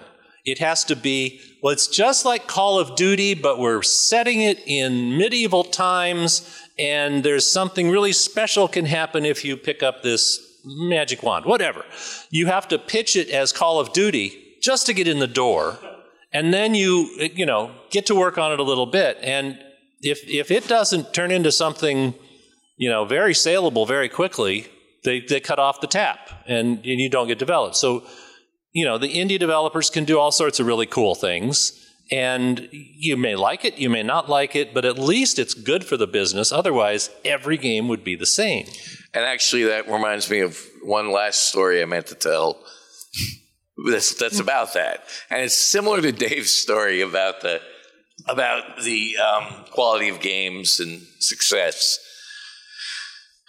At one point, we brought investors into one of our later companies, Skyworks, and these were a couple of people who Yale, Princeton, top of the world, MBAs, know everything. And I was doing a pitch meeting with them, and I was explaining the video game industry to them. And I basically said, no one can predict hits, and if you do 10 games, maybe 3 of them are going to make money, 7 of them are going to fail, may not even come out, may fail, whatever, you lost the developments. And on the 3, 1 of them may be a giant hit, and 2 of them will make their money back plus a little bit. I said, that's the way the industry works. I mean, that's pretty much it. Not that different from the film industry, whatever. And the Princeton guy, who was just a little extra sharper than everybody else in the room, said, well, I have a question. And I said, yeah. He said, why don't you just do the 2 that make all the money? That was a real question. Did that sound anything like the marketing memo we got at Atari? Similar to make the 2 that make all the money. Similar to, and I said, and not do the other 7 or 8. He said, yeah. Similar Sorry, meeting over. Similar to my partner, my wife's mother-in-law, who's 96, who knows what I do, says he makes video games. Why can't he just make Angry Birds? Yeah. She's a pianist. Why can't you just write another Mozart piece? It just doesn't work that way. Why don't you just make the ones that sell really well? Although we were in a meeting with someone in our company who said, why don't we just make our own Moose and Squirrel? we were licensing the Rocky and Bullwinkle show. We have a lot of stories. And it was X amount of money, and our lawyer who was in the said, why don't we just, actually, we were licensing Goofy from Disney, which is an extreme amount of money, and he said, why don't we just make our own dog? Yeah. Wow. I think Moose and some Squirrel people get it, and some people don't. That's true. Yeah. That's life. It is. Anybody ever walks into a design meeting and they have a suit on, just run the other way. Okay. All right. Thank you, guys. So, the time. Yeah, thank you all for the time. Thank you, everyone. Gentlemen, thank you so much.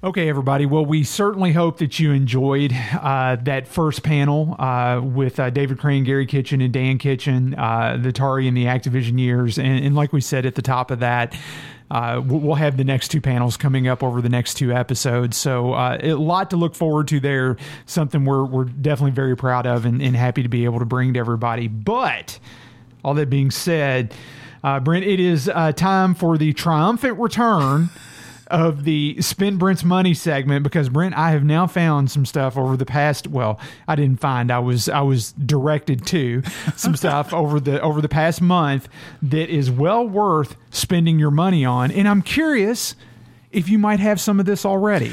Okay. I actually have these items. Oh, you do? I do. Oh, this Yes, is okay. I do. Fantastic. Well, here's the thing. 10 plus years in the arcade hobby, and I had neither of these, and I was so smitten is the word I'm going to use by both of these. You know how many days I go in an average year without using the word smitten? Yes. Well, we're going to use it now. This year, it may be just 364. Fair enough. Because we used it today, didn't we? Yes. Well, Brent, I was certainly, I was rather taken, I'll say, by these. And so I wanted to include them and make sure that, other hobbyists who may not know about these items, gets an opportunity to know about these items, because this is really good stuff.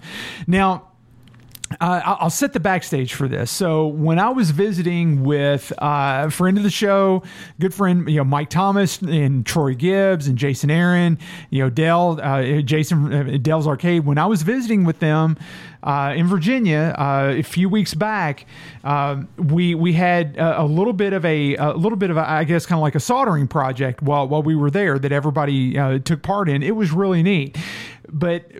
Not getting into all of that because that's a whole different story. But while we were working on this project, a couple things came into play, and this first one is what's called an IC leg straightener, and this is essentially a little. It's a palm sized. You hold it in your hand, and then it essentially has these two.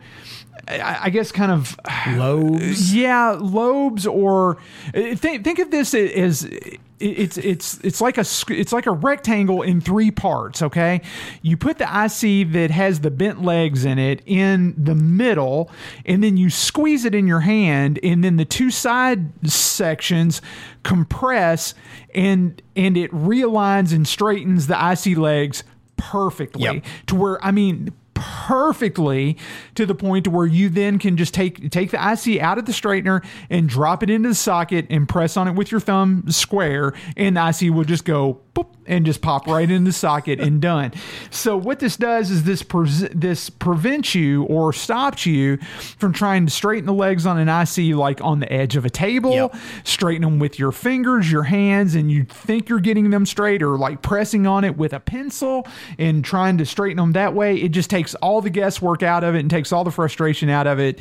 So where this is really handy is like if you have a new IC that comes out of the tube. Yes. Generally the legs, they're out at an angle. Yes. And when you use this, it straightens them vertically, like Whitney said, so you can pop them right to a socket. Yes. And then the other side of this is if you get ICs that had questionable storage and the legs are all crazy. Yeah. Or like if you desolder one and you want to socket it, you can put it in this and help straighten them out. Help straighten them out. Yes. So the best way that I know to describe this is, do you remember the old hand exercisers that we used to have back in the 80s and the 90s, where you'd put them in your hand and then you do the grip exercises with your hands and everything that to improve your grip strength? That is exactly what this is like, minus the curly Q, the curly Q spring at the top, and then a section to put the IC in the middle, and then you literally just grip it with your hand. It uses the strength of your hand. You compress it, and that compression on both sides of the IC straighten the legs. It's absolutely brilliant, and you can flip it over for wide ICs as well. What shocks me is that you have never seen this. I've never seen this. I've had one of these for years. Never seen this. When this was showed to me, I actually had to take a step back. You're like, everything I know is not everything. Everything I know is a lie, because why haven't I seen this before? This is witchcraft. This is witchcraft. Yeah, that's exactly what this is. What is this witchcraft? Yeah, what is this witchcraft? What? How did this thing come about? It's absolutely brilliant. And again, it's called an IC leg straightener. I'll have a link in the show notes. You can pick them up for anywhere between $12 and $15 a piece. Believe it or not, though, Brent, I looked for these on Amazon, and Amazon did not have them. I ordered myself two. Why? Because you need one for your travel kit. Okay, so you have to have a travel. In case you're out on the road, need to straighten some IC legs. Hey, dude. It could happen, okay? So anyway. I can see you in line at a gas station, and all of a sudden, wait a minute, I can fix this. Run out. Yeah. It's like, hey, you need. I can fix this. Covered. I got you covered. I'll be right back. And then you go get your travel IC leg straightener, and you save the day. That's how this goes. But anywho, it's just a brilliant bit of kit, so to say, and it's just fantastic. Yes, I have been doing it the hard way for the past decade, and I will freely admit that. So there we are. The next thing, Brent, is something that does not cost $14, but is equally as handy. These things actually have got a little bit of cost associated with them, but this is what's called a Donegan headband magnifier. And see, now the one I've got is not near as nice as this. Okay, got it. So, yeah. Okay. So you might get some money out of me. Go ahead, keep going. Fair enough. Both of these, the headband and the swappable magnifying lenses, can be easily purchased on Amazon. We'll have a link to both. But this is called an Optivisor headband magnifier, and I did get an opportunity to use this, and Brent, it made a believer out of me, because now I do not have to look at what I'm soldering through a magnifying lamp. Okay. And so I don't have to position everything in this little donut viewing circle anymore underneath my magnifying lamp, like my lit up fluorescent magnifying lamp. Okay. Now I can just have light over whatever I'm working on, and I can actually look at this or solder on this without having something in between me. Okay. Hartley Show Dog has just brought me a squeaker toy, everybody. So she wants to play with Whitney. She does. So she went upstairs and she got a squeaker toy and she brought it down to me and under the table and was like chewing on it, making it squeak. That's one really good dog right there, Brent. I'll say that. She's like, Whitney's my bud. Yeah. So, pitch it, please. Throw. So you and I were talking earlier about like.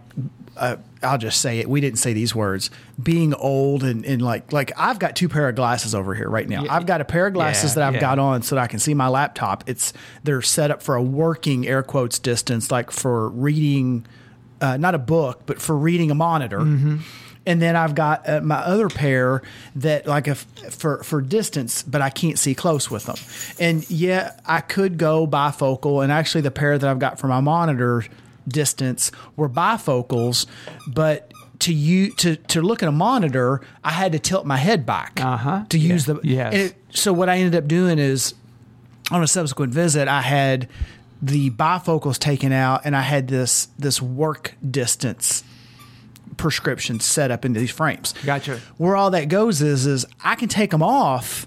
And I can look down and see a tabletop just fine, the way my vision is.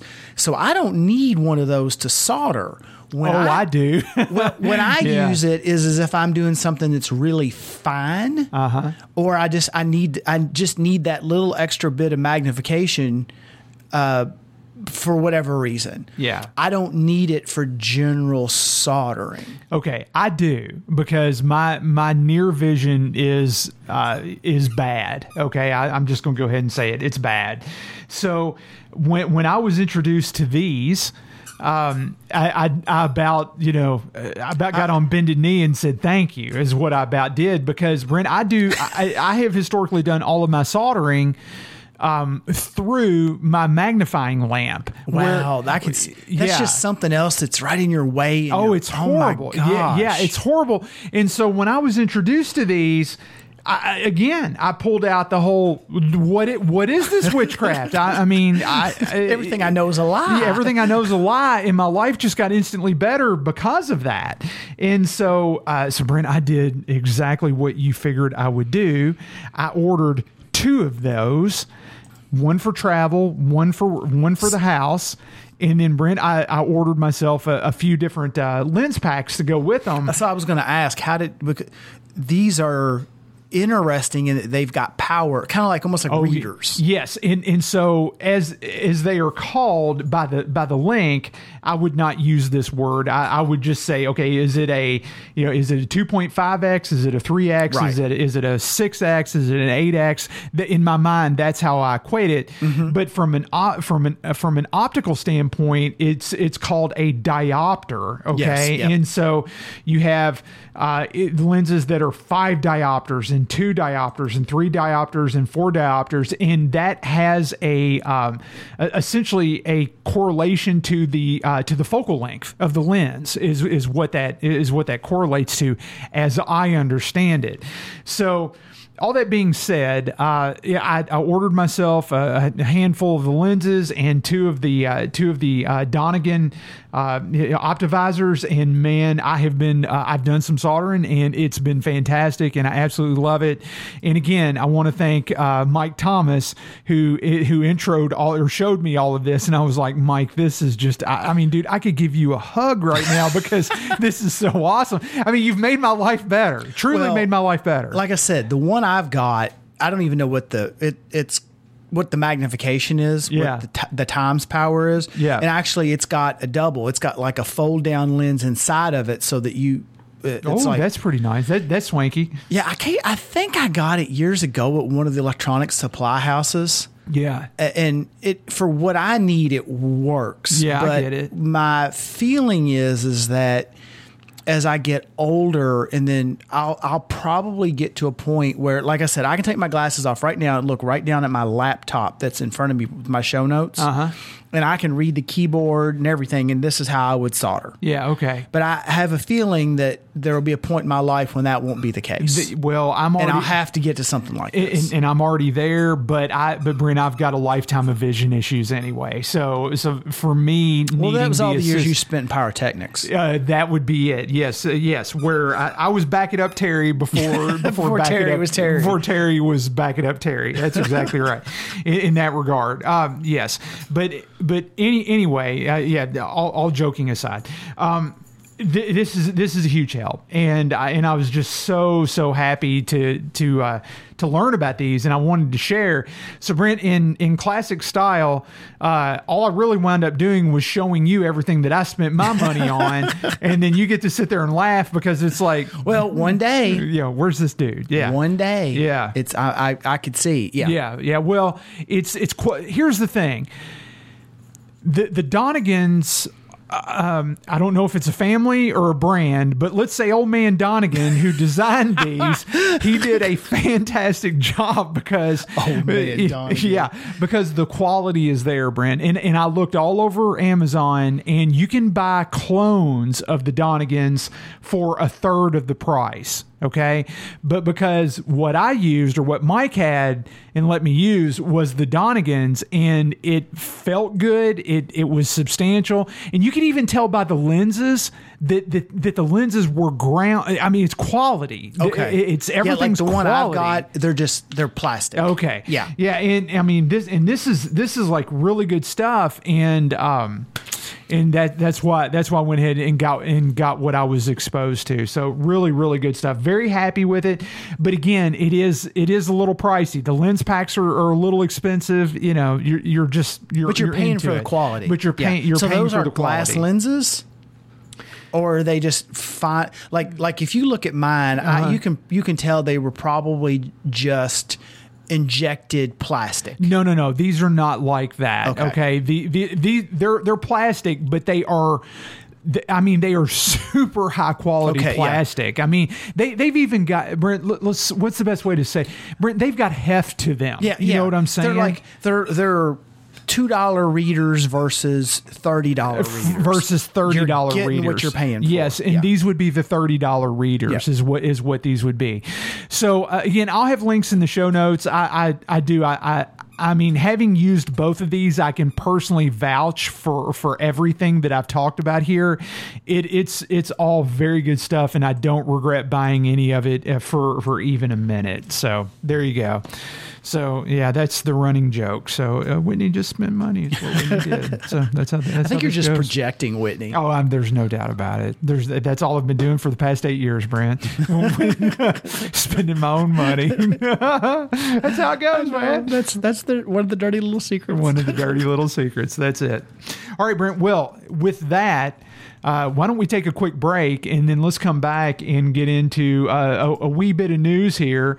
I mean, we're going to talk some Spider-Man pinball and some Venom pinball here, and some absolutely shocking news coming out of the Atari homebrew community as well that I wanted to discuss. But yeah, we'll see you all back here in just a minute.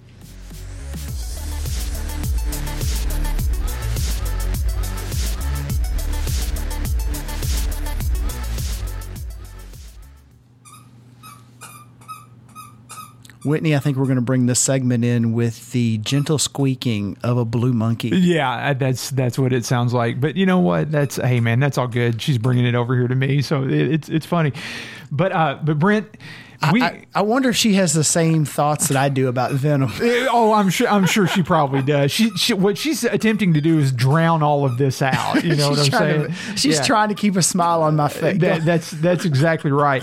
Well, Brent, one thing that I will say is we talked about this on the last episode from a rumor, or I guess probably an expected rumor perspective, and it did wind up coming true. Between this episode and the last one that we recorded, Stern did release their next cornerstone game, pinball machine, and it was indeed Venom, and it was released at the San Diego Comic-Con, which for us at the time of this recording was just last week. And I'm going to go through a couple of the notes here, and then Brent, as always, I appreciate your color commentary and your perspective on this. It's designed by Brian Eddy. It's art by Zombie Yeti. And the rules and the code, the lead on that is Dwight Sullivan. And here's something that I thought was really neat about this is that you play as a host for Venom, and there's up to 4 different characters that you can kind of swap out as you play and progress through the game. And it gives it kind of an RPG-esque kind of element, which I really like. It's not really the theme for me, but there is enough there that's interesting. I am looking forward to playing it. What say you, Brent? I don't care. I knew. And it has nothing to do with. It has nothing to do with Stern. It has nothing to do with the people that got working on it are obviously top notch. Oh yeah. I give Spider-Man on the whole a lot of grief, but just because I think it's funny to me to poke at you and a friend of the show, everything turns to Spider-Man. Oh, everything does. And I base that on just kind of the discussion I've had on the show already about what I think has ended up with the Marvel Spider-Man. That was basically the Marvel stuff was ended for me with Spider-Man. I did see Ant-Man Quantumania. Yeah. People kind of panned that. I loved it, but I like that character. Yeah. Which I guess kind of goes to the Spider-Man thing. And you like what you like, and you have your own reasons for it, yes, which I get. 100%, yes. But I am tangentially aware of Venom. I have no everything that you said. I know all those words, but I don't understand them as it relates to because enough. I understand RPG and I understand you play as I understand play, I understand host, and I understand and I understand Venom with a capital V as his name, but I don't know what any of that means. I even understand RPG. So that's kind of where I'm at. I love you for your transparency. I'll say that. Fair enough. Okay.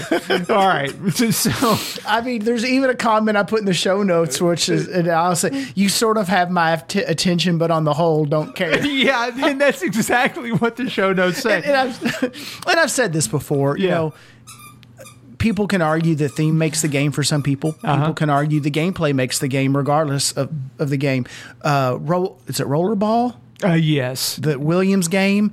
That's an awesome game. And the theme is a TV show that basically failed before it began. Yes. Then you can make the argument that both the theme is awesome and the game is awesome. It all depends on the person. We kind of talked a little bit about this about Foo Fighters. Yep. And I've not played this game yet. Honestly, I haven't even really looked at pictures of the playfield. Oh my gosh, man! I may play it and love it. Yeah. Well, I mean, pictures are all over. It's theme wise, it has no resonance with me. Fair enough. And what I will say about this is that I'm not really the biggest Venom fan in the world. I mean, I acknowledge Venom in the Spider-Man in the I guess the Spider-Man universe, so to say, from the character perspective.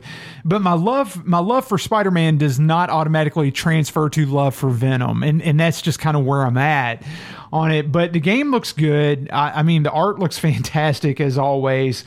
I'm going to be interested to play it, but I did watch a little bit of the Jack Danger intro stream on it, and it does look interesting from a player's perspective on how you swap the characters. As Venom's a symbiote, and he can occupy different people and imbue them with powers as he moves from host to host, and that's the whole concept. That's really kind of the whole concept. Yeah, I thought Venom was just one person, kind of like. No, Venom can be one of any people is what Venom can be, because it is essentially an alien symbiote, is what it is. So it's an alien tapeworm. That's what it is. Okay, well, it's a magic tapeworm. That's what Venom is. He's a magic tapeworm. I kind of wanted to put that as a show title, but one, I think it might make a few people gag, and two, I kind of put one up that I already like. Okay, fair enough. We're going to go with yours because that's just not a good visual, but it is technically as technical as comics can be. It is technically accurate. He is a magic tapeworm. So essentially that's it. He is a magic tapeworm. Yeah. Why does that sound like something that would be on, is it not Whose Line Is It Anyway? What was that improv game show that? Oh, it was, I can picture the guy. I can picture all of them that were on it. Yeah. It was Whose Line Is It Anyway? That's what it was, because it was hosted by Drew Carey. And it had all the comedians. Yes, the U.S. version was, and I was like, "You're a magic tapeworm." Yeah, that's exactly I could see Ryan being the magic tapeworm. Exactly. But one thing I will say real quick here, Brent, the price points though. I mean, we're talking serious money for this release. Yeah. I mean, you're talking $69.99, $7,000 for a Pro. Now, this is MSRP, but here's what okay, let me get through this real fast, and then I'll have a commentary on this. Premiums are $96.99, and LEs are $12,999. That's standing proud on van money. That's standing proud on van money, no doubt about it. And inside joke there on the vans, but anyway, standing proud on money that could buy you a really nice van. But what I have seen, Brent, in watching the distributor pricing be published for this game, I'm not seeing deals on this from anybody. None. And so do you think that's because of the theme, or do you think that's just the current way of the world? I think it's the current way of the world. And, I've even seen some distributors that I know sell through LEs extremely quickly, still have LEs in stock, and still offering them openly on Facebook, saying, really? Yeah, we've got 3 Venom LEs available, $12,999. Come get them, free shipping. So yeah, they'll offer free shipping, but the LEs didn't sell through, and I don't see a break on the price. Well, my so I have no concept of the comic community, but I would have thought, I kind of look at Venom, maybe incorrectly, as like the Marvel equivalent of Boba Fett. Okay. He isn't not a primary character. Not a primary character, but he is beloved. It is a beloved secondary character for sure, yes. So do you think that it didn't sell through because it just didn't resonate with people? I don't think so. Or is the edict now the price is the price? I think I just think the prevailing micro that leads to macro economic situations that we have going on do it no favors right now. I don't think it's a commentary on the game or the theme whatsoever. The game itself looks extremely strong. The gameplay looks looks good. The concept behind the RPG-esque elements of it look solid. The code is going to be absolutely brilliant from both a complexity as well as a depth perspective. Thank you, and from a completionist standpoint because of Dwight. Mm-hmm. the game's got all the ingredients to be an absolute stunner of a game for Stern. I just think the economy is. I think the economy has headwinds here. That's my opinion. So you're looking at it as no. I was kind of looking at it as the manufacturer, Stern, said, you know, you're going to sell the game. If you want to sell the game, you're going to continue to be a distributor. We're setting the price. Well, kind of like Sony. Or, you know or what? Nintendo. Yeah, maybe that's happened. I don't know that's happened, but maybe it has. So you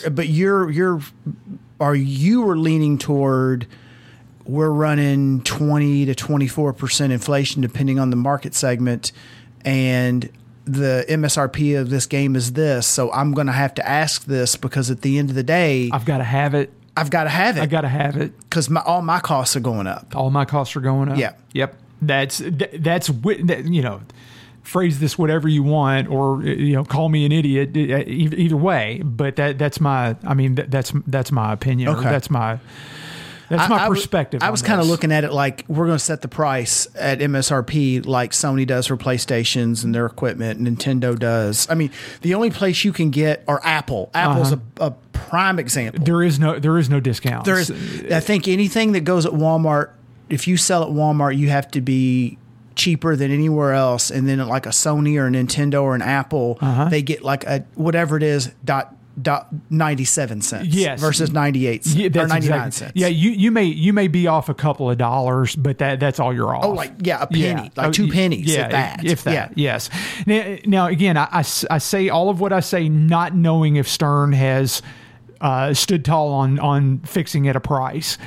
What I am saying though is that watching the price and watching the distributor market and how they compete with each other and where the prices are, and where I see certain distributors that will give a couple $100 off of a game, I'm not seeing that right now. Or historically give a couple $100 off of a game or this or that. I'm not seeing that right now. So again, I think it's an interesting time for both the distributors as well as Stern as well as customers in that regard. So I wonder too if the LE is, well, I've got an LE and there's a limited number, so I'm going to get MSRP. Are you seeing the same thing trickle down into the premium and the pros? Oh, yeah, okay. I sure am. Yep. Because I see the premiums listed at $96.99, and that's where they're sticking. So do you have to? This gets me into a historical question. Have you paid? Well, if you're just noticing this now, you didn't notice that with like Foo Fighters, the most recent game to Spider-Man, because then in my mind I'm like, God, there's a term for it, and I can't think of what it is. But there's a term in sales where you have to list the MSRP, but you can deal otherwise. Well, now maybe that's the case, and maybe that does happen because I have not been contacting distributors posing like I want to buy this game, because I feel a bit bad about window shopping when I know I'm not going to buy. So I don't want to go to my distributors my distributor that I normally work with or have historically bought through, and pretend like I'm going to buy something when I'm not. Yeah. I don't want to do that. Gotcha. Yeah. So I haven't asked. I'm sure somebody will give us a shout with a little clarity. I would love to know. Yeah, I would really love to know. Speaking of Foo Fighters, this sprung to mind. I had a text come from a friend of the show.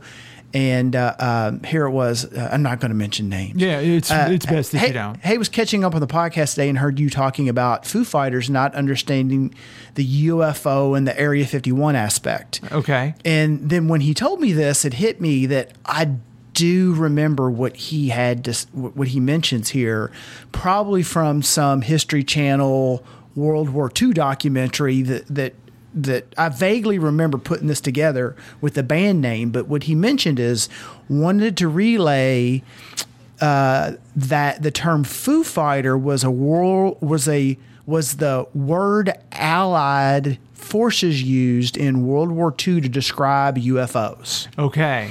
So I do remember that. I remember having seen that somewhere in a documentary somewhere until they figured out whatever they were dealing with, they called it a foo. They called it a foo. Yeah. Well, now that you say that, now that sounds very familiar to me, and I remember that as well. But I will say this: that's not something I learned in school. That would be something that I learned while watching the History Channel, a documentary on the History Channel for sure.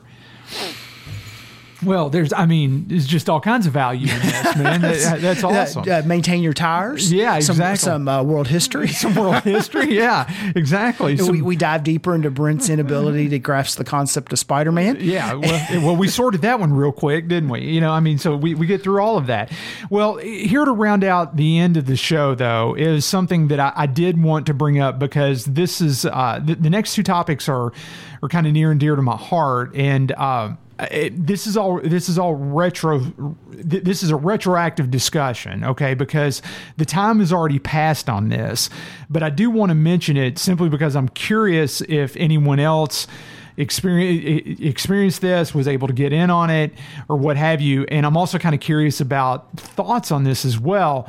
But this comes from the Atari Age. AtariAge.com site, in the forum in the Atari Age store. And for those who may not be familiar, the Atari Age is essentially the go-to place on the internet for news and discussion about anything related to the 2600, 5200, 7800, the 8-bit computers, and derivative compatible systems. Okay. And when I say that, I'll even toss in the ColecoVision in there, because the ColecoVision could play Atari 2600 games with an adapter. Okay. And Atari Age is long running. Long running. Before I started the arcade hobby, I collected home console stuff, primarily Atari. Yeah. And I used Atari Age back then. Heck yes. And the gentleman who runs the site, his name is Albert Uruso. And Albert is a jewel of a man. And I've talked with him on numerous occasions, met him a couple times as well. He is just absolutely fantastic. The guy is an asset to the hobby, no doubt about it, because the site that he runs is top notch. The software is excellent. I just cannot speak highly enough of Atari Age. It's absolutely fantastic. And Albert invests in it, and the forums and the store and the site, they get better over time. And that's something I've really appreciated. But what makes this poignant and relevant here today is the fact that Albert, about a month ago, made an announcement that he was going to be pulling just a absolutely large number of games out of the Atari Age store. And the store is the place where you can go and buy homebrews, or historically have gone and buy homebrews, ports, hacks, different versions, reproduction games. Albert offered almost a one-stop shop for everything Atari related when it came to getting new games for your consoles. And when Albert announced that he was pulling all of these games out of the store, the reason behind it was that anything with a copyrighted slash, and I'm not going to say infringed IP, because that's not how I want to portray this, but anything that was built on a copyrighted property in the past, Albert was going to pull from the store, derivative works, all of that, ports, all of that, simply because he did not, and I'm putting words in his mouth, and that's dangerous, but I'm just going to say that that he did not want those products in the store any longer, okay? And so he set a deadline for when those games would be pulled from the store. He honored that deadline, but he gave everybody about a good 3 to 4 week advance notice. And of course, I'm sure that created an absolute frenzy on sales in the store. But I say all this, Brent, because you remember when we were at the Music City Multicon last year, and Champ Games was there, and John Champo had his table and all of his homebrews that he was selling, like Zookeeper and Mappy and Robotron and Gorf Arcade, all of just the absolute brilliant port work that he's done for the 2600. All those games are now gone. They're not available for sale in the Atari Age store any longer. And you can't get them physically at this point in time. So I'm trying to remember from the Champ Games, did he say, okay, I've ported Galaxian, or did he call it Quaxian? Well, it depended. Some games had a play on the name, and then some games were the actual name arcade, like Ladybug. Okay, he did a port of Ladybug for the 2600, and it was called Ladybug Arcade, is what it was called. But it was still Ladybug, all right? Yeah. His port of Zookeeper was called Zookeeper. Now, those were a couple of earlier ports, and then he released a port of Robotron for the 2600, but instead of being called Robotron 2084, it was called Robot Wars 2684. Okay, so it was a little play on words there, all right? But you're getting into what you said earlier, use the word derivative. Yes, derivative. And all of these derivative works, Albert has pulled out of the Atari Age store, and it's a loss to the difficult. Oh, it's difficult, dude. If you do a maze game with your own twist, how could you not say that's not Pac-Man or Ladybug? If you do, or the Glob, how could you not beat the Glob? Exactly. Or if you do a platformer, how could you not say that? Well, that's Super Mario Brothers. Mm-hmm. Yeah, and I think it creates a conundrum, a situation there, and I feel for Al because I'm sure he wanted to steer clear of legal issues if some were pending or on the horizon. Okay, I'm sure that he had his reasons for doing this, but it's still, when it's all said and done, it is a loss for the community because a lot of absolutely brilliant Atari 2600 games have disappeared now from a commerce perspective of being able to acquire them. Now, John Champeau, as of today, I checked earlier today, he still sells the digital ROMs on his Champ Games website. And so you can still buy the ROMs, download them, and put them on like a Harmony cart, your multi-cart.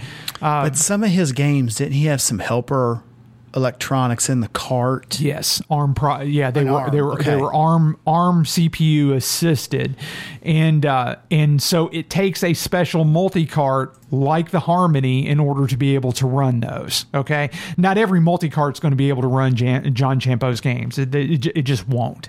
But technically the multi-cart just would not have the support for it. But anyway, there are other homebrew or Atari 2600, Atari 5200, 7800 developers, Spiceware and others who had their games pulled. It wasn't just singling out John Champeau, and I did not intend to say it that way, but John in Champ Games is so highly regarded in the community and synonymous with such high quality port derivative works that it almost becomes kind of one and the same. It's just one of those things where it may not be a Lego, but you still call it a Lego.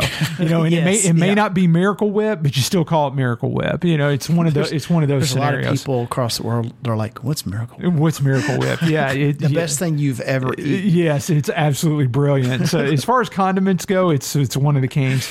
But anyway, there's a hole in the homebrew community right now, and it's a sad day. It really is. And there's still history to be written on how this all works its way out and what happens, and whether or not we'll ever see these come back to the Atari Age store. I have a feeling that we won't, though.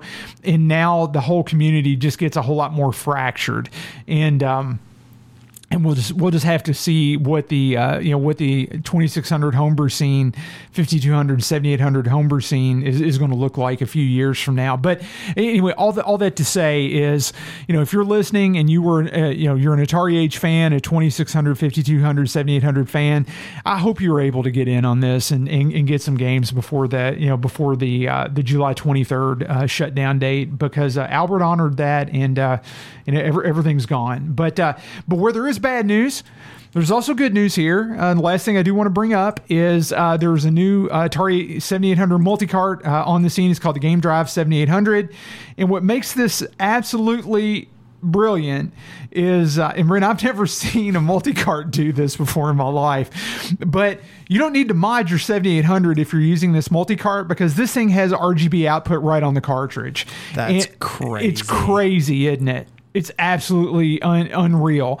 And this is a Sega Master System RGB DIN connector, and it also allows for using Sega Master System controllers with the 7800 as well. So there have been a few multi-carts for the 7800 over the years. They vary and I have no problem saying this. They vary in quality. Okay, some of them were done well. Some of them feel like they're very labor intensive to work with. The same company that or the same developer that has created this has also done a game drive for the Lynx, and it is absolutely top quality, and has done a game drive for the Jaguar that is absolutely top quality as well. So this has got good pedigree behind it. I think this is a good one to have. It's sold out right now on the Atari Age store. It only comes in stock in small batches, but anyway, it's one to look out for. So just a very, very unique offering on the market, and that's what I like. That's why I like to feature it, because it's like, when's the last time you ever saw a cartridge, a multi-cart, give the console RGB, crisp, clear RGB, perfect output? You don't have to touch the inside of the console at all. You just plug the cartridge in, plug in the cable, go to your PVM, RGB done. That's nuts. Yeah. I mean, it's it's the glory days of the 7800. I don't even know how. I mean, it's like, how does that even work? Yes, I mean, I wouldn't even think you would have that kind of signaling up in the cart. Yeah, it's like, through the cart connector. Exactly. Yeah. It's like, how does, again, it's magic. It's magic. It's IC leg straightener magic is what it is. It confounds me, and I hate that it confounds me, but here we are. We're talking about it. So. I was trying to get logged into Atari Age. Yeah. Because I don't know what email address I used. Oh, okay. So, but I did find my user ID, and I could actually look at my profile even as a guest, and it says the last time I joined Atari Age, February 2nd, 2006. Wow. Okay. And I last visited, so I last logged on in May of 2015. Wow, dude, almost a decade. Yeah. Wow. Okay. So yeah, I tried all the email. I think I know what mailbox I used for that, and that the company that had that mailbox is long gone. Yeah, is gone. Well, that may be one of those things where if you do want to get in touch with Albert and get your account squared away, Albert does monitor the sales at AtariAge.com email address. I know because I talked to Albert quite a few times over the years, and he's always very he's always very quick on that. So I don't know, Brent, if you want back in, email him. Maybe I should, and see if he'll help you out. I'm sure he would. But that's what I've got as far as news. Brent, why don't you take us away? There's you got the dates for the Music City Multicon coming up. So I wanted to mention here that the dates for the Music City Multicon were announced. They're going to be October 27th, 8th, and 9th of course, 2023. And it's musiccitymulticon.com. Whitney, I know I'll be there. Whitney, I don't know if we've talked about it, if you're going to be able to make it again. Oh, yeah. I have full intention on going. This, as we've said, is our home show away from home. Mm-hmm. And it's always a ball, been every year, and until David pushes me off of a loading dock. Ooh, now there's an idea. And I don't survive the fall, I plan to continue to go. So exactly, as long as you bounce. Yeah, then I'm a bouncer. Yeah, fair enough. Speaking of our home show, just a reminder, Louisville Arcade Expo usually comes around in March, and they haven't announced the 2024 dates yet, but I just always want to kind of put that little bird, that little... whatever it is, and it's late, Whitney, that little buzz in everybody's ear. Yeah, there you go. So yeah, that's it. Yeah, looking forward to both shows for sure. But yeah, Music City Multicon, the home show away from home, and I look as forward to that as I do LAX. No lie, because it's worth the drive, and I'm ready for the show for sure. We always see so many friends there. We see people. There you go. Don't oversell it. See people we know. Okay, fair enough. Okay, we can end it on that note then. How about it? Thanks for listening, everybody. Keep quarters clean. Game on. We'll see you later. Bye. Where can people find us, Whitney? Yes, they can find us all over. If you go to our website, brokentoken.com, you'll see all of the podcast subscription links on any podcast aggregator. Just search for the word Broken Token. You will find us and you can subscribe.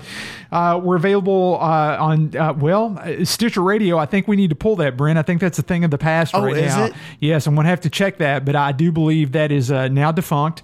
But we are available to Spotify, the Google Play Store, iHeart, Pandora, Amazon Music, everywhere. I do need to submit us everywhere fine podcasts are sold. Everywhere they're sold, and I do need to submit us to YouTube Music. I'll do that this next month to make sure that we're there. And then social media available on Facebook, Twitter. Just search for Broken Token on both of them, and you'll find us. But that's it. So Brent. So between tire expiration dates, a magical tapeworm, and soap. A lot of soap talk, and a lot of soap talk. We squeezed a show in between. It never ceases to amaze me. Seriously, it never does.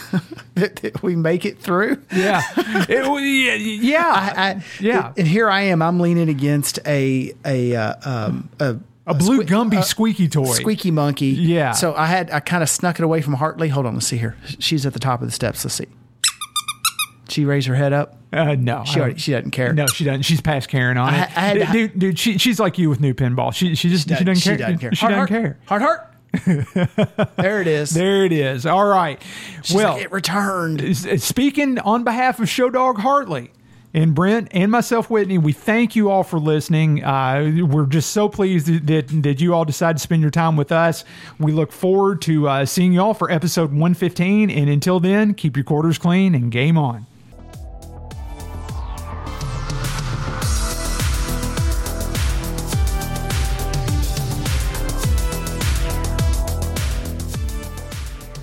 Congratulations! You made it to the end of another episode of the Broken Token podcast. I promise they'll do better next time. Just go easy on the guys. They don't have a lot to work with.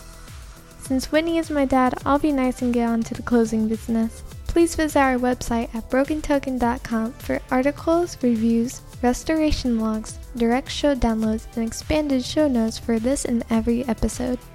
We want to hear your feedback, comments, rants, raves, and otherwise, both good and bad. Drop us a line via email at podcast@brokentoken.com or use the contact page on the podcast website. You can call us at 470-2CALL-BT, that's 470-222-5528, and leave us a voicemail. We'd love to hear from you and we might play your message on air in the next episode. Be sure to follow us on Twitter at Broken Token and like our Facebook page at facebook.com/BrokenToken.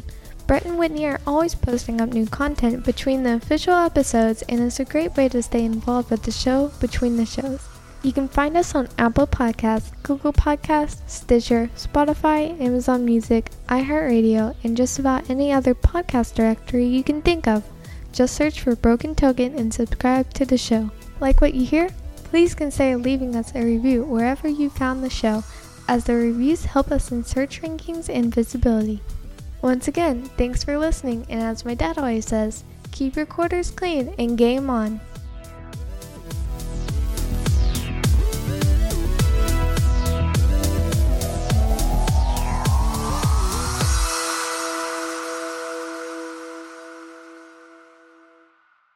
Do what? I've got faith. It can do it. Come on. You've got faith in an old i5 Sony Vaio and Firefox. Yeah. Come on, Bessie. You can do it. Meanwhile, my little, slightly newer but smaller and sleeker HP is still over here trying to make a decision. If the old girl can still run Audacity, we're in business. No, well, no, Audacity's running on this Windows 8 machine. Oh, okay, gotcha. I've got literally 7, 8, and 10 right here. You've got 3 generations of compute.